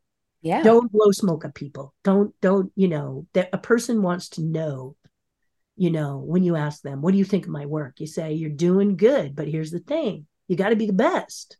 Mm-hmm. So keep practicing, keep working. It doesn't mean you can't do it. It just means you got to practice at it. It's not going to be something that you can phone in. If you listen to the history of many Imagineers, they're doing drawings for 20 years and walking into a room where all those drawings are when they finally get, I'll never forget that story, and you talk to them all and they all have these amazing, like Bob Gurr used to disassemble toasters and disassemble things in his family's home and build something else out of it. And his parents used to hate it. I need a toaster. So he would take apart whatever car or plane or whatever he was making that was phenomenal and put the toaster back. I mean, you look at what the core value are Imagineers, and they all had this quirky thing. Like Tony Baxter at 13 years old built an entire attraction and then took it into Imagineering to show them. Are they special or just walking through a door that's always been there? You guys have got this, but you can't let other people make you feel bad. Learn that if people are telling you your idea is stupid, you're onto something. Don't forget the pet rock. The Post-it note. Yeah, we're definitely going to have you back on our show. Like, this is incredible. I want it to be about you guys. Yeah, it's you just guys are fun. Let's give you a person said to me, I can sit here and tell you all of my accomplishments. Right. I've done this and I've done that. And oh my goodness, I did Ghostbusters. But when the reality happens, what's in it for you? Yeah. If I'm telling you about Ghostbusters, how does that help you? See, and how does it help you? Because somebody stood up and said to the person who did the original design of Ghostbusters is, don't look for someone to get in that suit. Get in that suit. That's what I said to Bill. We need someone to get into it. Bill, get in it. That's gonna and Ghostbusters is one of my favorites. Yeah, that's gonna be that's I was gonna ask that question today, and I'm like, oh my goodness, there's so much more to talk about. So we're definitely it's not a Disney thing, so I kind of steered away from it. But as an artist, you start to build something and someone says, we need something to go inside that suit. And you're as an artist, you start building it and you go, what kind of actor I'm going to put in there? No. Remember, you're an artist and you're not really good with math. And when it comes to money, you're terrible. So here's what you do. You put yourself in the magical thing that you're building so that you get a pension from what's called the Screen Actors Guild. Because I don't know how many artists I told that to. Yeah. I don't know how many. Bill Bryant gave me a hug and said, thank God I listened to you when you told me to get in that suit. Yeah. When I auditioned to be the terror dog for Sigourney Weaver, I said, I can do that. They asked me, can she be a female? I said, absolutely. Did I know that? Maybe. But you just say yes. Yeah, I can do it, and get up there and just do the best you can and make it, and have a really great personality, because a lot of people want you around because you're nice more than if you're not. Right. And I just, why swim upstream when you can swim downstream with your friends and really have a great life? Make it your mission to do something nice for someone else. The next time you're in a grocery checker line and there's one person, as you're standing in that line of 10 people and you're getting a little upset, think of something you can say to her that will make her or him laugh. Like, are you the owner of this store? Because where the hell is everybody else? You must own the store, because you're all alone here. What's the deal? Something that lets them know that because honestly, customer service is not fun. No. It's just not fun. Maui is on fire, and someone calls my sister and says, "You think the Marriott will be open in Maui in a month? I've got tickets." Really? I think they have bigger problems to worry about. Maui? Yeah. Really? Please don't be that person. Don't be that person. When you live on an island, it's 20 million times harder. Mm-hmm. People have lost their homes and their businesses, and there's nowhere for them to go but the ocean. They have nothing but paradise, and it's burned to the friggin' ground. Yeah. And I said to my sister, how are they going to survive? And Jeff Bezos says, let's start out with about 100 million or something he did. That's Bezos, the one that says is a piece of crap for Facebook. Well, he did something good. Not everybody is 100% bad. Maui needs help, and I don't know how to help him. But I am going to say, don't be part of the problem. Don't go, can I preserve my trip? They're going to be down for months. So what can we do to help them? What can we do to make them feel better? Because most of those people had to work 3 jobs just to stay in paradise. It's hard. It's a hard place to live. My sister was there 7 years. It's a hard place. Their stuff went down. Okay. There's stuff in the news that doesn't tell you about it. And that went down. My sister texted to see if her friends were okay. And that was the first they heard that there was a problem. Wow. So now she is the communication to help them find out about their friends, because they can't text within Maui, but they can text with the mainland. So as simple as this is, it's a way to help people. So just take that. I had a guy teach me that pretend you're a server, and instead of gimme, what can I do for you what can I do for you and that you can do for me? Don't just ask, say, go in with something to offer, back and forth. So I'd love to come again. I know that for some, this might not be what they were hoping for, fun, fluffy stories, but we can do fluffy stories next time. This is what happens when you've had 8 days of COVID and had nothing to do but think. Well, I think this was wonderful. Yeah. I think this was. I hope so. And I think there's only one way we could end this particular interview with Terri. Is we have one more question, and it's, if we were a genie and grant you 3 wishes, what would they be? Number 1 is world peace for real. Okay. Just open the heads of people and realize, pour in their value. Let people realize how valuable they are. Mm-hmm. I don't like people made to feel like they're helpless in this world. And that's the number 1 thing. I just want people to know their potential. And that's what my tribe is about. I got people on there that talk about all kinds of stuff. We don't, when I first did it, I thought they would want to know how to become Imagineer. But the tribe page is about talking about stuff that they can't talk about in public. That is really important to me. I think my second wish is that I want to travel. Okay, so my husband retired this year, and he's I know, it's so cool. He's mindful of our finances. Right. We actually have a financial advisor, but he worries. He has this attitude that I will survive him, and he wants me to be taken care of after he goes. And Matt, I'll bet you have the same thing. This is a big deal with men especially. They're just the natural knights in shining armor. And I don't know if people think differently of them. They ought to read the books I read. But mine is the love of my life. It took me a very long time to get him, and I love him more than anything. But I made it very clear that this January is our 20th wedding anniversary, and I don't want to drive to the celebratory location. I don't want to get to it by car. And he's like, yeah, but blah, blah, blah, blah, blah, blah, blah, blah, blah. I have to take her. And there are places I want to travel with him. There are places that after he goes, I can travel alone because he's not that interested. But I don't want to be the person sitting in the, behind the dugout and saying, I wish, shoulda, coulda, woulda. I want to travel with him in certain places. So I made it very clear. 20 years is a big deal. It took 15 years plus to catch this fool. So I really, really want to celebrate 20 years of being married to him. And I'm straight up like this. So we talked with the financial advisor, and the financial advisor, I'm happy to say, agreed with me and told Lindsay he worried too much.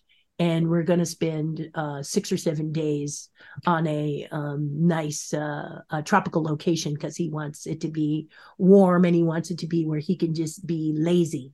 He doesn't want to go do stuff. Well, I had all these ideas, but he says, I don't want the itinerary to be so full that I can't relax. So we decided something like that. And it's all planned, and it's going to be really nice. Hopefully it will. But this is what I told him.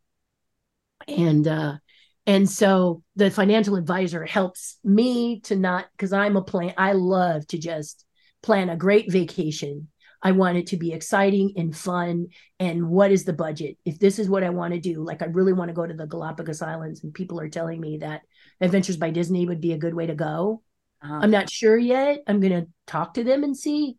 But then I find out what it's going to cost, and then I figure out how I can afford it. When will I plan it? When will I book it? But he worries. And so, this is the funny part about it. So my second wish would be to travel with him and him not worry. That's a really important thing. Please stop worrying. We're good. We've got an amazing person that reins me in if I do too much and pushes him out if he does too little. Good balance. Yeah. He's a good guy. He's very helpful. And I bless him every day for being so wise and so helpful to me. Aww. And then I think the third thing I want, the greatest wish for me, is for everyone to realize their potential in life, and that you deserve to have your best life. So if you want to make a living doing what you love, then I want you to make a living doing what you love.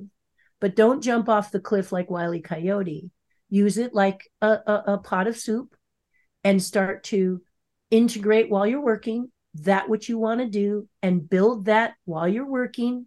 And as that takes fire, you start to pull away from the job, and before you know it, you're doing what you want to do. You deserve it. So many people don't believe that they deserve to do what they want to do, and I've done it all my life, and I thought everybody did. But my husband worked at a job he absolutely hated for years. So when he retired, I said, let's do something you want to do. What do you want to do? And when you're in a job, sometimes the cage is great. You got a great vacation. You got good money and everything's wonderful. And now you're retired and you're afraid to step out of that cage. The gate opens in the cage, and you're in the cage, and you've got your food and you've got your water. But all the other tigers outside are going, my husband was so afraid to go through that. What am I going to do? What am I going to plan? Now, as his wife, I have to come up with something to show him what the other side looks like, or he's worried that he's going to go back, close that gate and say, I'm going to stay here, even though he hates the job. It's what he knows. If this is you, this is what is wonderful about having that special someone who 24/7 thinks about you. I love this man more than my life. Every moment of the day, I'm trying to figure out how can his life be better? Right. How can he realize what a darling he was to allow me to sculpt and draw and paint and be all that while he made sure the bills were paid, doing a job he absolutely hated. Okay. And so I made him dinner for 20, 30 years. I make him coffee every morning, breakfast in bed, anything I could think of to make his life easier. And so I had to come up with an idea on how to make him realize retirement was cool. And he loves coffee. So I interviewed coffee people across the United States and found a lady that I love. She's 25. And I flew him to New York in January because did you know New York is half price? You probably did, Nikki, because you're a travel person. New York is half price in January because they hate It's cold. Oh, I used to live there, so I know. Oh my I live in gosh. New Jersey, so it's We not. got so lucky this January. It was 51 degrees. That sounds amazing. The whole 2 weeks we were there. Wow. And he learned how to do coffee, how to make a good espresso. So now we have this machine. He's making a good espresso. He's just joyfully, this has nothing to do with his job. He was in the entertainment industry. He was an editor. So it's completely, his dream was to do something he didn't do as a job. And he absolutely loves it. And so now he's realizing, now every once in a while he wants to go back. And I'm like, no, you're not. If you want to edit, we can edit for us, and there's things we want to do. But I have some obligations I have to finish, and then we're going to do what we want to do. And some of it has to do with stop motion animation. I want to do some of that. I want to learn about that. I want to go see that ranch that Steve Sansweet has. It's got a great Steve Sansweet story. I won't tell it to you now, but I got a really good one. And we became really super good friends. So I've never seen his collection displayed because I was helping him when he was building it because he took some of my collection for it. That's another story, Star Wars. But the point is that I'd like to see that. So I said to my husband, there's places we can drive to when we want to be low and, be more in budget. And then there's places we can fly to, just tell me and we'll make it work. But we got to figure out what do we want to do together because I don't want to spend it I have too many friends whose wives or husbands have gone and they're traveling by themselves because they just pushed it back. Make every moment count. Yeah. I think during the pandemic, that really helped open a lot of people's eyes to that too. To live. Don't forget to live. Yeah, life is short. You remember before the pandemic, like your job, you take all kinds of abuse from your job. And now all these jobs that were abusing people, they're like, we don't have enough people. Right. We'll let you work from home. That's okay. Yeah. Because people are saying, I'm taking my life back. Yeah. There were a few things we did not too good, with the money and stuff. But the bottom line is it taught people their worth. They got with their families. My brother-in-law was the trumpeter for Tower of Power. And he came home and he spent the pandemic with his wife, his arm around his wife, with his dog, watching movies, and he retired. Called him up and said, I'm not coming back. Man. It was too hard, too rough. It was a dream, but sometimes the dream can be pretty ragged, be kind of hard on you. And he just said, I'm not going back. I'm fine. I'm good. I can make this work. I'm staying home with my arm around my wife and my dog on my lap. And people began to see what life is really means to them. And that in that way, the pandemic was good. Unfortunately, I'm sorry it took a pandemic to do it because we lost a lot of good people to the pandemic. Yeah, we did. And that's rough. So yeah, COVID is still out there. Don't take it lightly. My husband didn't wear a mask and I said, why should I? I'm going to get it anyway. And we did. So the good news is we got it together.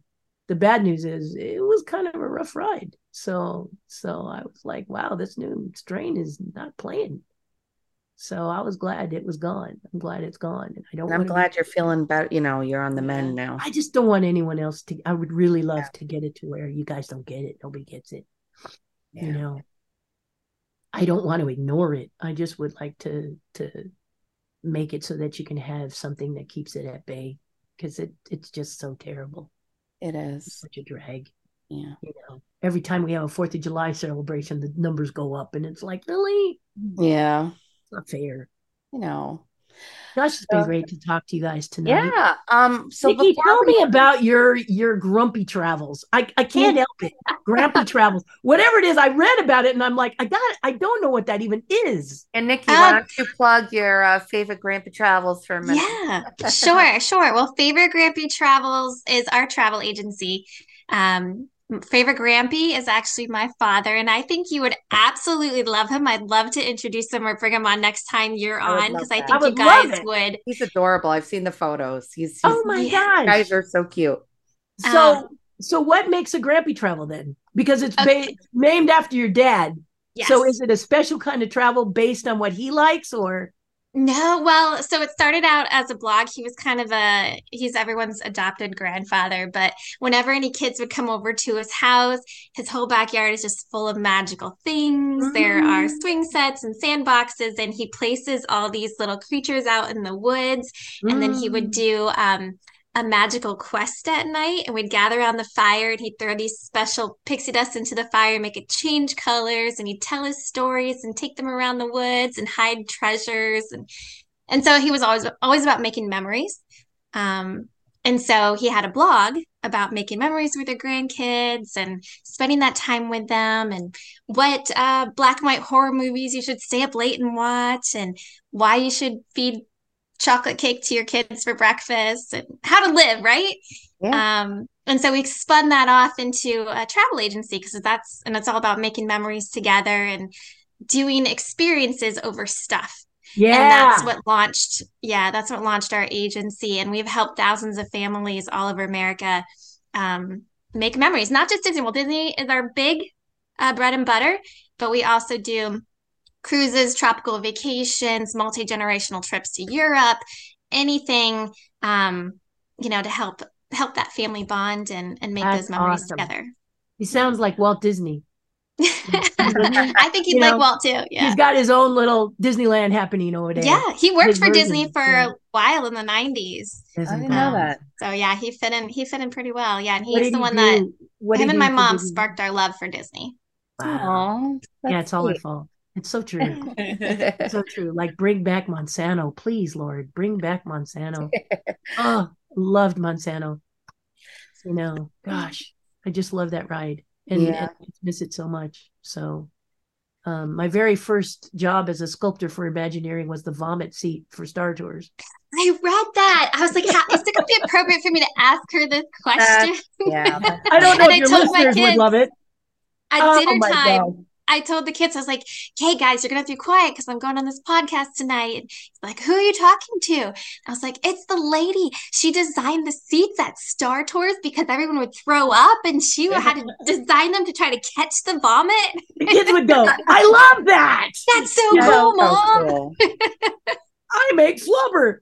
Yeah, I mean, seriously. What happened was that my quest was to get in the sculpture department, and I eventually did it with the rabbit. The rabbit was my ticket into the sculpture department, and I was at Blaine Gibson's desk. So Blaine, my hero, finally got to meet him, and he told me I was a brilliant sculptor. I just keep playing that over and over in my head. Terri, your work is exquisite. You're a brilliant sculptor. And I just went, But here I am sitting at his desk. Here I am finally where I want to be as an Imagineer. My last, I'd say, probably 5 years was there. And I was waiting for my first project. And my boss said, while you wait for the first project to come down the pike, why don't you look through the notebooks that are here? And it's all Blaine Gibson's art. It's all of the things that he did for Jungle Cruise. It's all of the things that he did. And I'm like, I got tears in my eyes. I'm like, oh my God, I'm sitting at the man's desk and I'm looking through this. I'm just like, I can't even, I'm beaten like a rabbit because there's maquettes of Pirates of the Caribbean all around me and just everything. Mr. Lincoln, everything is around me.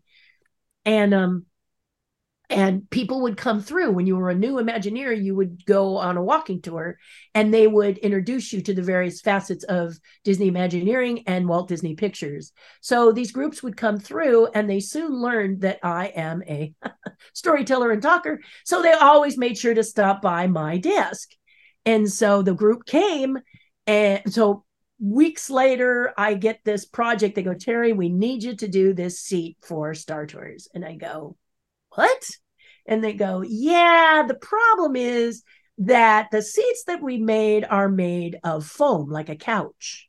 So the problem was if someone got sick, it went through the corduroy covering and into this seat. Very unsanitary because they could not peel it off. They could not take it off. So they had to disinfect it as best they could and pat it. But, it's still wet and disgusting. And then they're putting up, they said, it's just wrong.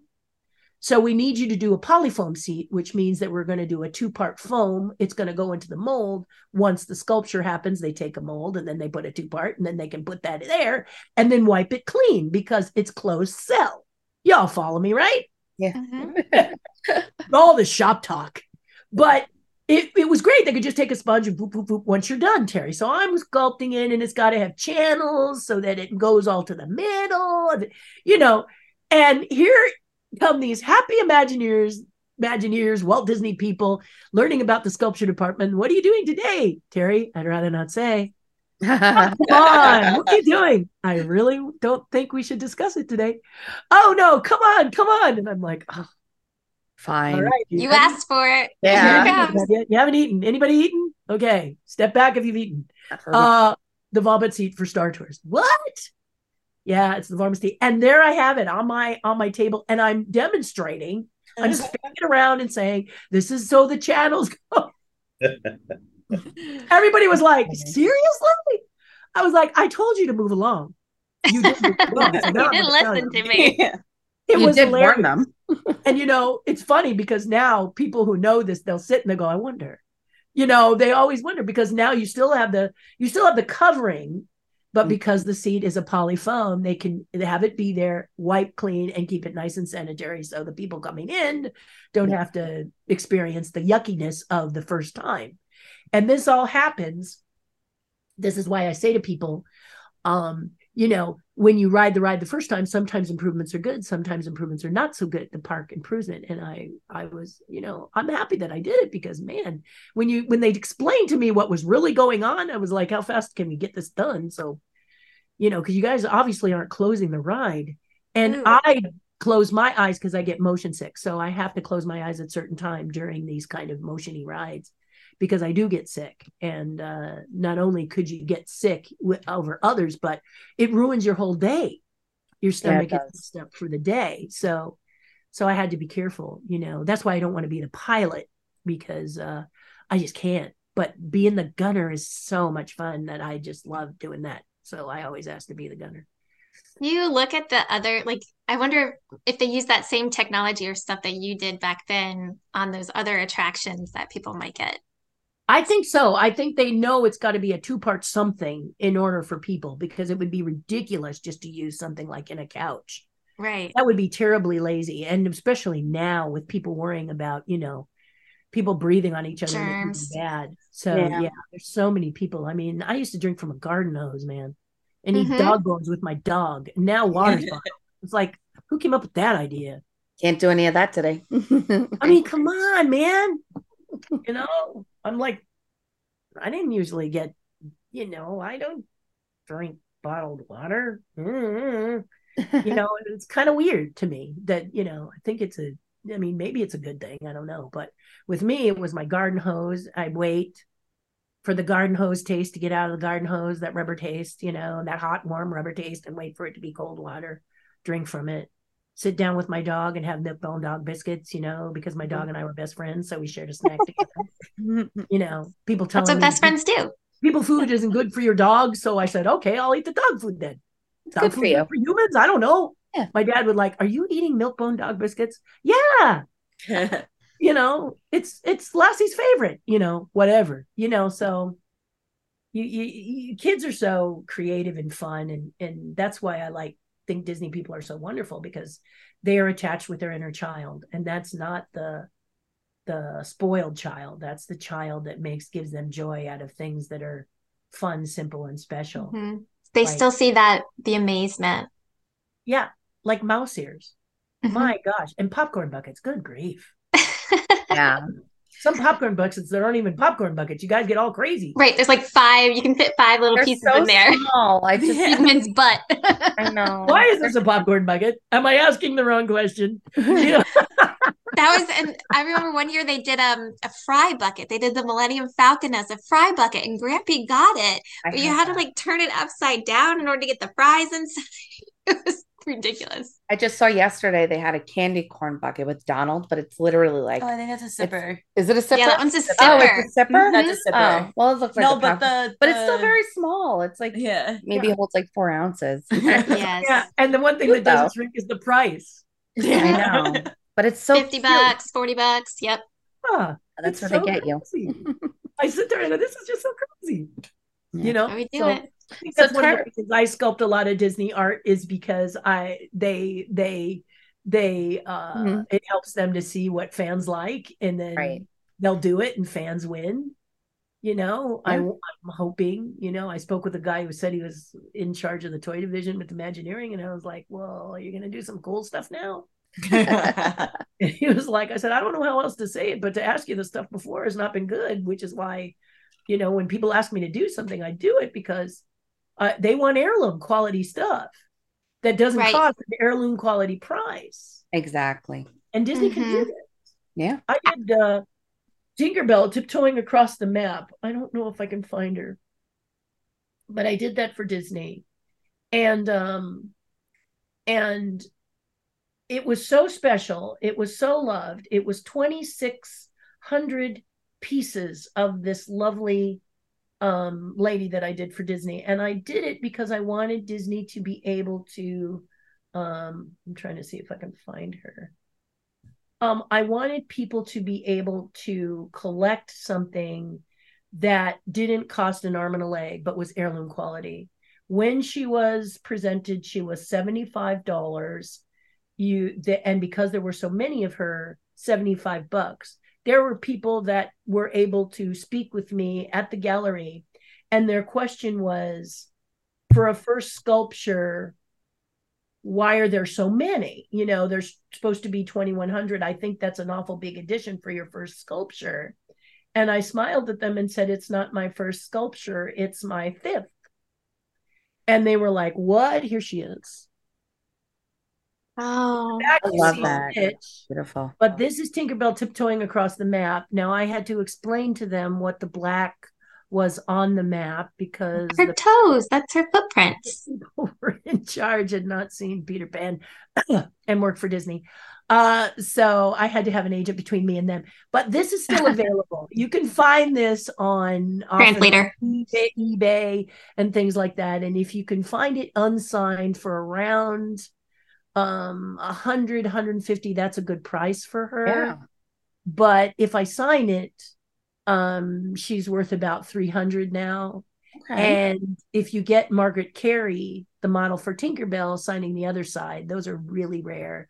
Wow. We were at a candlelight event at Disneyland when the cast members found about, I'd say 30 or 40 of them. And I was with Margaret and we just started signing them for people. And so that's the rarest, is to have Margaret's signature on one and signature on the other. So if you find it, Margaret often does appearances at the Disneyana Fan Club. Y'all know the Disneyana Fan Club? Yes. Yeah, they're having an event in October. That is the most fun, collectors selling to collectors. It's the most fun you're ever going to have as a Disney person, because it's Disney collectors who love Disney collectors and love Disney people. So it's just like a big Disney party. They have it over there at the sounds like fun. Oh, it's really cool. Oh, and on Sundays it's a show and sale that's free. Oh, cool. So you go in and you get to see all these cool things that people make and do, and all kinds of fun stuff to do. And it's just a great place for you to kind of be with friends and make more friends and see people that you admire. A lot of us are there. Margaret's there. I'm there. Last time we had Willie Ito. We had who is, of course, a legend. Bob. I don't think Bob Gurr was there. But we had all kinds of people, Kevin and Jody, all kinds of people there. People that you go to that D23 thing, which is really a bad convention.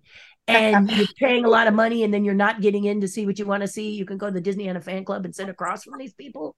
True story. Actually have coffee with these people. Same people that you're seeing from the stage. Tony Baxter walks the halls. I mean, I tell people, don't waste your money on D23. D23 is something that they think they're doing right, that they're not. The last one was absolutely embarrassing. I was like, come on. You know, but again, more of an experience with the Disneyana. Well, Disneyana is Disney people. Yeah. You know, last D23, it was all commercial. Mm-hmm. If you walked through and saw the stuff, it was mostly POPs or whatever you call those. Yeah. And there was a lot of commercial stuff you could buy off the shelf. It was one of the worst things to collect show. And then poor Kevin and Jody doing my dragon, and then people walking up asking me to sign that awful thing. It was just so sad. But what it tells me is I need to sculpt my own and shut up. So stop dissing Kevin and Jody and get off my bum and make my own. You haven't made a dragon sculpture yet? I haven't done a small one. And everybody asked me for it, Yeah. So I said, I got to get on that. Yeah. And when I saw Kevin and Jody's done in 3 parts, I was like, why 3 parts? But when you work for the company, especially in product development, they put a lot of restrictions on you. So you can't really make it yours. Kevin and Jody are amazing. If left to their own devices, they would have never made that thing. But unfortunately, they have to answer to worried people. So that's what I think happened with that piece. But that's usually what makes me very upset. And I go, okay, I got to do my own. Let me get that done. So I thought it was a really strong message. A lot of people asking me, what did I think about it? I think it's awful, but I need to put my money where my mouth is and sculpt the stupid thing. What's the matter with me? Yeah. But I said chess set first. Let's get this chess set for October because I promised Rolly. I promised him this year. And I'll get that going, get that out, find out. That's exciting to how many people want to do it? Yeah. How many people actually want the big one? Because I can't, until I have an actual price, I can't really figure out if it's going to be 5 or 10 people. It's probably going to be limited to 5 or 10 because it might be more, but it's definitely an investment to have the full chess set. It's just everything is hand done. It's going to be something. And, we all got to keep an eye out on when that. But it's the released. 6, I think the Zix is going to be very comparably priced. Get one of 6, put it on your shelf for a display. Because let's face it, many of you won't play chess with it anyway. So just go up there, and that way you have your example of the museum. Right. It's an art piece, really. Yeah, you can just show that. Tells a story. Yeah, and tell the story of it. It's your little part of Rolly. It's the only time Rolly is going to have a 3-dimensional full set, because he never did a full set himself. And when he did, it was quick and dirty to show Walt why the Haunted Mansion should be scary, because he went home thinking it should be fun and joyful and silly. And he had nightmares after seeing Rolly's sculptures and came back and punched him in the shoulder and said, damn you, I got no sleep. I guess we should make the Haunted Mansion scary because I couldn't sleep. And so that's how it became scary. And it's one of the most popular attractions at the parks. Yeah. So, one of my favorites. Yeah. Sure. Bless you, Rolly. And what's nice is that they did exactly what I think they should continue to do with Disneyland, which has made it so we got the bride in there. I love the bride. Mm-hmm. I think she's just fabulous. And so many people love that. Hatbox Ghost. Mm-hmm. But I love the bride. I just love traveling down and her going, till death do us part. It's just hilarious. It's just so wonderful. I say that every time we go on the ride. I love it. I just think she's fabulous. It's seriously twisted, but it's twisted in a Disney way. So I love that. Yeah. That's the problem with Disney. Wants everything to be happy, and life isn't always happy. And without sadness, you can't really be happy. Stitch looking at that book that happens to be The Ugly Duckling, which is the one my mother gave me because I felt like the ugly duckling. And my mom would tell me, just hold tight, Terri, you'll be a beautiful swan, And so it had great significance to me. And to see poor Stitch being as sad as I was, that meant a lot to go there. My favorite movie is Bambi. And Bambi's mother dying, horrible, painful. But then when he stands up there with his father, the king of the forest, it's amazing. Yeah. Right. So rising above the ashes is sometimes necessary, but to make people believe that everything is awesome without the bitter makes sweet. And that's important. Peaks and valleys are necessary, not necessarily loved. Yeah, it's unrealistic to always be, have the happiness there. You want to feel. You need to. You don't want a movie where you don't feel and you don't care. It wastes your time. It does. And we all have those pains in our lives. And by having those in the movies, we relate to that and it speaks to us. A Disney movie that's not a Disney movie that's my favorite, and we all talk about it in the tribe, is the Kung Fu Panda. Because the poor Kung Fu Panda, it's his dream. And he puts up with a lot of crap. And finally, when Sifu asks him, why didn't you quit? He says, because my life sucked more than all of the stuff that you did to me, the beatings, the nastiness, the bullying. He doesn't say it like that, but that's what we're hearing. And we feel bad. We think that they should feel bad because they were really having a good time at his expense. And then he says, but I wanted this. I needed this. So I stayed. Yeah. And then he rises about it and becomes, I'm not a big fat panda. I'm the big fat panda. That is something that people should say to themselves if they've ever been bullied. I'm not a Phyllis Diller. I'm the Phyllis Diller. Right. It's incredible. It's incredible if you just turn it around and believe that you can do, and you fight for what your dream is. It's not enough just to believe. In today's world, you got to step up and fight for it. You do. Are you worthy? God will step on you an awful lot and ask you if you're going to get up. You're going to stay there? How important is this to you? You getting up, or are you laying down there in the dust? And we all get kicked and we all get stomped. All of us, even what we think is the beautiful people and their life is paved with gold. It's not. They have the same problems. My sister was so beautiful, men had eating disorders. I used to follow her. They could not get the fork in their mouth when they looked at my sister. The fork went in their eye. The fork went in their chin. They dribbled and drooled because they looked at my sister and they became completely dysfunctional. And I used to smile at them and go, don't feel bad. Happens to the best of you guys. Yeah. So again, I could stay and talk to you for like days. I know. I keep pushing you into the 3 hours, but like, you guys are almost at midnight. No, but this is fun. But I do, we do want to be mindful of your time. But before we do leave and I close out, I just want to know if you can plug your new book. I hear you have a new book coming out. Yeah, I tripped. Yeah, can you tell us a little bit? And all of a sudden we have books. Okay, so the first book I did, somebody challenged me to write a book about myself in 2 weeks, and I did it in 3. So I'm not that great, but I did it in 3 weeks, and people actually read it, and I'm getting ready to rewrite it. But I have a friend who's an author. She's an amazing author.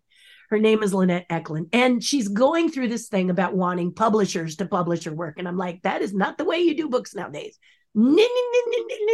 But she won't listen to me. So now I'm trying to help her to understand the importance of either hybrid publishing or self-publishing. Guys, this is so important. Why should somebody tell you if your book is good or not? I really feel this way. I think she's a brilliant author, but they just don't get her.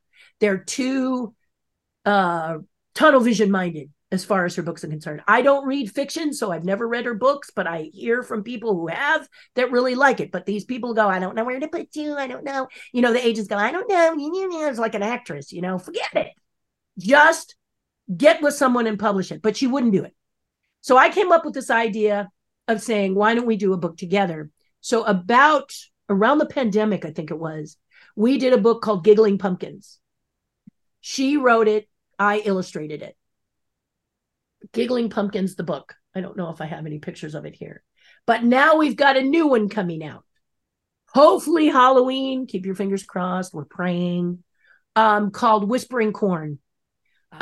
So she's decided to create the series because the first time we did. So when I told you to be of service, here's how I did it with my friend. My friend who was sure that as an author, she knew more than me, and she was probably correct.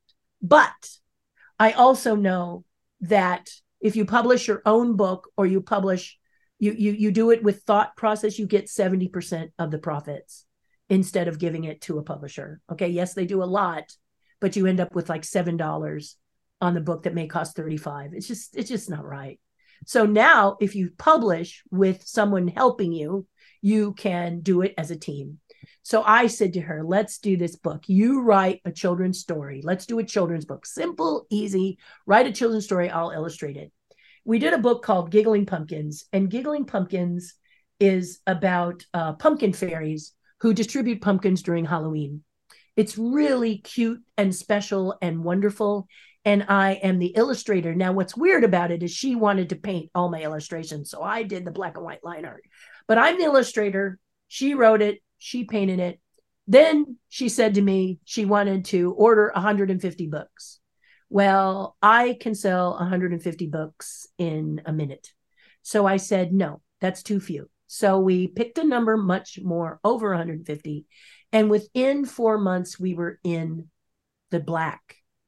And she became a believer. She watched what I did, how I pre-sold it, how I shared it on social media. She's not a real fan of doing social media, but these artists who want you to, lift every rock and find them and won't just do social media. I don't understand it, but anyway, I digress. So this book becomes a huge hit. It becomes very special. People love books. We still sell it every time I do pumpkin sculpting. I sell 10, 15 copies. It's been out for a long time. So now we have a new one called Whispering Corn about corn trolls. And it's really fun, sweet, cute. It's the companion to the other one. And hopefully we will know in, it's August. Hopefully in September, we'll be able to launch it in October. Maybe have to wait till November. This is her book. And I keep saying, this is your book. Now that you know how this works. And once you could show a person and she saw what we did, and the book was $23.99. And what I did is if we were in a personal, like you came and saw me, I would give it to you for $20. So if you had a $20 bill, you got it for $20. You save that money and you also save that tax. So that's what I did. And I showed her how magical this is. If you did quantities, I gave you some sort of, because the more you order, the less they are, blah, blah, blah, blah, blah. Print on demand really doesn't work and it's crappy. You want the book to be elegant. And that's what I told her. So the first book, very elegant. And now the second book is very elegant. And so it's called Whispering Corn. You can go to terrihardin.com and we will be having it up there. You can see the book on terrihardin.com, the one that we did. We haven't released pictures yet because we're still in the process of getting it printed up. But then later on, we're going to start offering some figures that come from that book.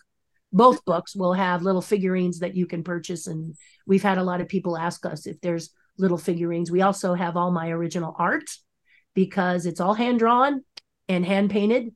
So it takes a while for us to create this book.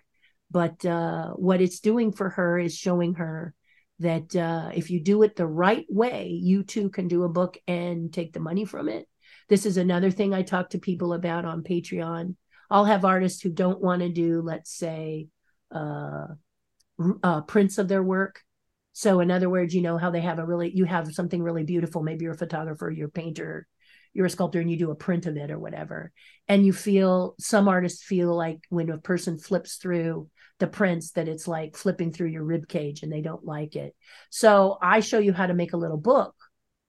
And this they take with you and have their art with you, and you do it at a certain price point, and that way they buy it if they can't afford your work at the time. It's better than a business card. It actually goes with you no matter what you do. If you have children and you're getting tired of flipping through that phone trying to find that flipping photo, let me give you something very special. It's called photo books. Have you heard of this? Mm-hmm. This photo prints a book every month. You just put those pictures in there and make a book and put it on your shelf. And then you can flip through it and show people pictures of your child, pictures of a special event, pictures of something special. And you don't have to be flipping through your phone. It really, we do this with every little trip that we do. And it's really nice to just have them on the shelf and not have to be, where is that picture again? Reliant on technology. Just you have well, exactly. And I'm somebody who just can't stand technology. I have to be honest with you. It's really hard on me. Every day is its challenge to do what I do on social media because I would rather not. I would rather be under a hot light and sculpt and be left alone. But that's not the world today. If you're going to want to sell something, you need to get out there and talk to people and to be genuine and authentic about it. Y'all know this. You guys have a podcast. I don't even know how you do it. Everyone says, Terri, you should do a podcast. Terri, you should do a podcast. And then I talk to you guys and you go, no. It's a lot of work, baby. You better love it. Don't just do it because you think there's big money or big fame or invitation. No. You better think. And so I said, no, I don't want to do a podcast. I just want to talk to myself on camera Mondays and Fridays, and hopefully someone's listening and then go from there. Yeah. And you get to be on our podcast. So there you go. Yeah. And I love being on them. And love meeting people like y'all. And then telling people if you want to learn about art or my patrons have a chance to pick what I'm going to sculpt next or make suggestions, and stuff like that. And then, my YouTube channel has maybe 300 and a gnat and a donkey and maybe a stink bug or something. But I don't care. They're good people. They're all wonderful people. The bugs are listening to, and that's fine. I know there's something in 1,000 in YouTube that means something, but I'll get there or I won't get there. I basically just want to be there for the people that tune in every time. And I've never been a numbers person. So I just want to talk to those that need to talk to. During the pandemic, I would talk for 8 hours on a Friday. The whole day, because people were missing Disney so bad that they thought they were going to take their lives. Yep. Oh my God. Yeah. They would actually say it.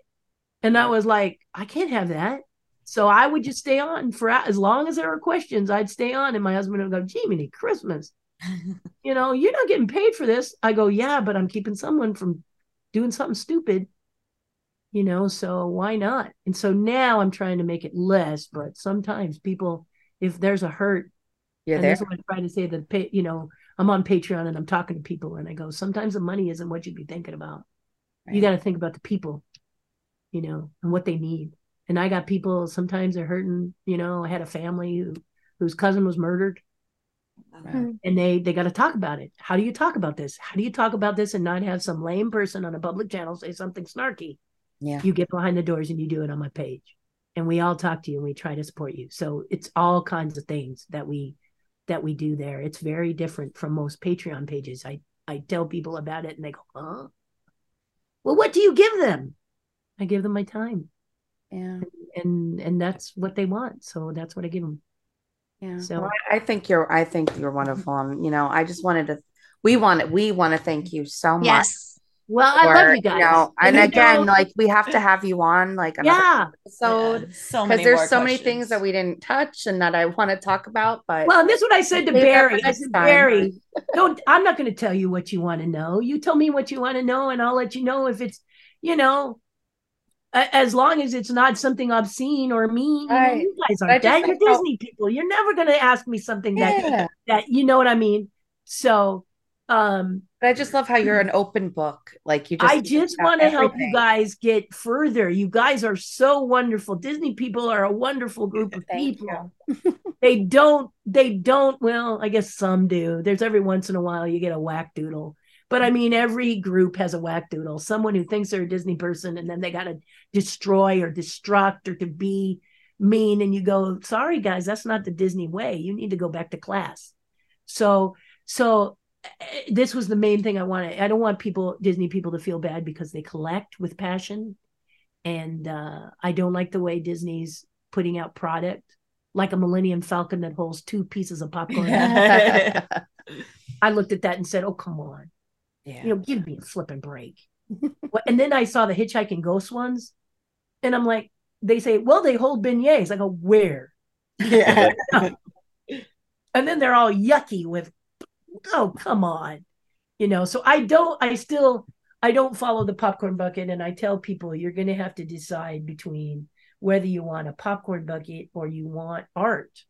And that's what happened during the pandemic. Many people said, I think I'm going to start collecting art from Disney. I'm going to save my money up, not do 50 million popcorn buckets unless I really love them. And then I'm going to collect art. And, pieces that I do can run a couple $100 each, but I only do 50 pieces. So it's something that is autographed by me and has a certificate of authenticity, comes in a cool box, et cetera, et cetera. So I want to make sure you guys have art that you can pass down to your kids and things like that. So that's why I do it. And it's such a great investment. It is. And a lot of people, I'll tell you, if you look at Van Eaton, a lot of times Van Eaton will put up stuff I did for Disney. Mm-hmm. Like I did I did 10 of the Organ Master at the organ for Disney. And there was one on sale for like $1,000 at Van Eaton. And I was like, dude, if you can get that for $1,000, you buy that puppy, because we sold it for $2 at Disney. So if it has my name on it, you can call me up and go, what did it sell for? What's it worth? Grab it. Because I did a Maleficent also. And people always hunt for this Maleficent. and they can't find her. And I tell you, if you can find her, she's going to run about $175. If she's lower than that, grab it. If they're broken and you got a good deal and you know me with your family now, you reach out to me and you say, what's it going to cost to fix this thing? Yeah. Because seriously, I will repair it like it never was broken. So it doesn't lose value, but it has to be repaired by me. My art repaired by me. So this is what I tell people, anyone who collects me, if it breaks, if it, collect the pieces, cry over it, but then reach out to me. I just had a guy who had that Tinkerbell I showed you, and her finger was broken, and the guy wrapped her hand up on eBay so you couldn't see it, and then put it in the background. So when he bought it, he said her finger's missing. I go, well, send it to me. I fixed it. I have a team of 4 people, and we all of us can do all different kind of things. I've got 2 painters, a mold maker, and then I'm the sole sculptor, which is why my stuff is rare and why a lot of people don't. Some people know about me, some people don't. Right. But I'm a really good secret, and the stuff really does sell well because people know that it's always going to be quality, and it's always going to be, you had a hand in it. My kinetic Oswald the Lucky Rabbit sold out in New York Minute. Why? Because I talked to Oswaldians. I talked to people who knew Oswald. I didn't know Oswald. I can't know every character. This is what people need to realize at Disney. You cannot know every character. There's too many. So why not talk to the people who they love this character? People who love Tinkerbell, people who love Oswald, people who love Hercules. I have no idea why, but they do. So if they love Hercules, this is not me to say, I really thought that wasn't a good movie. Why did you love it? And then they help me, because Mickey Mouse, I'm going to confess to all y'all right now, Mickey Mouse is not my favorite character. Minnie Mouse is not my favorite character. I'm not really fans of theirs, but I did a beautiful sculpture, one of a kind, of Mickey and Minnie in love. But the way I could do it was because I talked to a woman who adores them. I just kept hearing her stories. What is it about them that are special? That's how the sculpture comes to life, is talking to you guys. Why? Because my favorite character is Tigger. I've been called Tigger since I was 2. And you can see why. The energy is this there. So I know, I love Tigger. Everything about Tigger. And so I know you guys know that about the character that you love most. And so mine is not to judge, but to learn about it from you. So when you all told me, I went to Trader Sam's, and there were about 20 people there that love Oswald. And I just had them tell me stories about why Oswald. Tell me about Oswald. I don't understand Oswald. I didn't. I can't know everything. So they all told me about it. And I made the cutest little sculpture of him.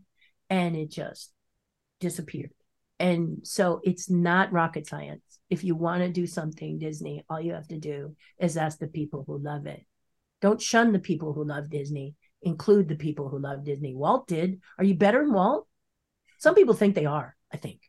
But if you're better than Walt Disney, Walt Disney had an advisory committee in every park. He advised that you have an advisory committee of collectors, just like you, people who love Disney, just like you. So he could have a hand on the pulse of what you all love. And then when he passed, other people said they don't need that. And it's the stupidest thing I've heard, because it's such an easy way to fix the park, is to ask you guys. I don't know why other artists don't do it. I don't know why, artists that are doing stuff and they don't know why their stuff isn't selling, because they don't ask. I've got to be honest with you. Those, what are they called? Those ones that were Mickey that look like, gosh, I can't remember. Vinylmations. What the heck are Vinylmations? Did they ever ask anybody about Vinylmations? Because I sit there and I go, what the heck are these? Yeah, you don't see them around anymore. There's a reason. So again, we just want to thank you for coming onto our show. We've all had this is just so much fun. So now, where are you all based? I know you're back east. So Teresa Marie and I I'm actually 10 minutes from Magic Kingdom. Awesome. We're both in Orlando. Yeah, 10 minutes from Universal. So. Yeah, Florida. Yeah. But originally from New York. We're both from New York. Yeah. But you're living near the park, which doesn't surprise me. Yeah. Yeah. And what about you, Nikki? Same. I'm in Winter Garden. I'm right next to Magic Kingdom too. Winter Garden. Yeah. Yeah. Yeah. Neighbors. Yeah. And Matt? I'm in New Jersey. New Jersey. I love New Jersey. Yeah. I If really you're ever in Orlando, let us know. Yeah. I will. Love to My get husband together. doesn't want me to go there because he's nervous about Florida right now. But but all my friends are there. So I said we'll go there. Like there's a thing happening in November that a guy named Jim Van Ostenbridge, he does a unbirthday party, and it's usually in that your version of what's it, Disney Springs? What do you call that? Disney Yeah. Springs. Springs. I always try to remember because you changing it. I think you guys change it back and forth. I But still Disney call it Springs downtown. has a Disney theater there Village. that has a big auditorium, and he usually invites people to come and speak to special guests. So he's talking about having me do that at some point. I don't know if it'll be this year, but if it happens, then I'll reach out to y'all. And feel free, like Nikki did, find me, friend me, and You'll be getting that from me in a minute. So Yeah. I didn't know if it was going to be Fun. her, if it was going to be a group, and I love new people and everybody. So please don't hesitate. Any viewer that has a question, all you do is Google me and you can find out how to reach out to me, how to write to me, how to ask a question, and usually I'll answer most stuff. In the early days of Facebook, you used to get those marriage proposals, used to drive me crazy. So I have a personal assistant named Gary, and he usually comes on and says, if you can't be appropriate, we're going to have to block you. So he just takes care of it. But I haven't had that problem because Facebook does it. Now Facebook kind of does it before you even have to worry about stuff like that now, which I am very appreciative to everyone who does that. So those who mastered the podcast, to all of you, my hat, which I'm not wearing, is off to you because, man, I don't know how you guys do it.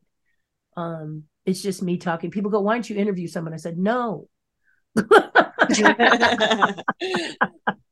do this. I love being on this podcast. You guys are great. I love it that you're a team, that you're all together helping each we other. are a team. We're loving it, and we love. And Barry told me it's Girls Month, right? It's Ladies Month. Yes, I think it's great. I really, really appreciate it. Really, really do.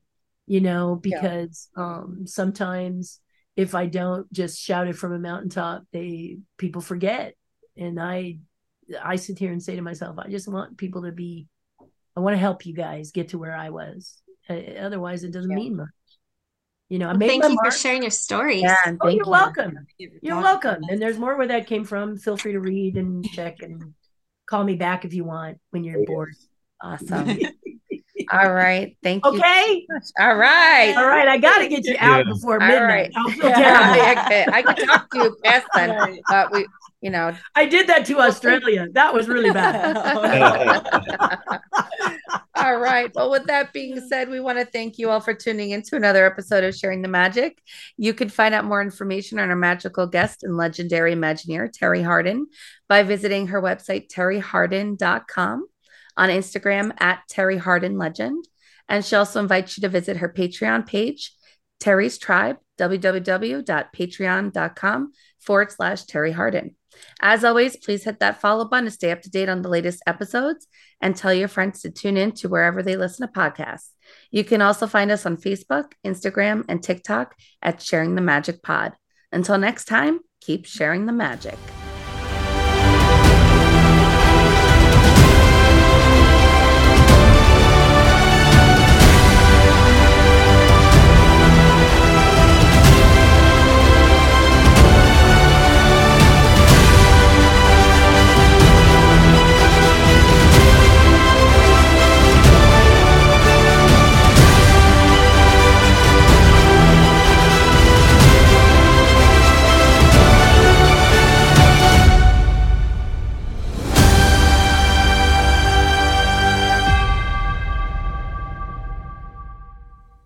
We are not an affiliate of the Walt Disney Company, nor do we speak for the brand or the company. Any and all Disney-owned audio clips, likeness, and characters are their property and theirs alone.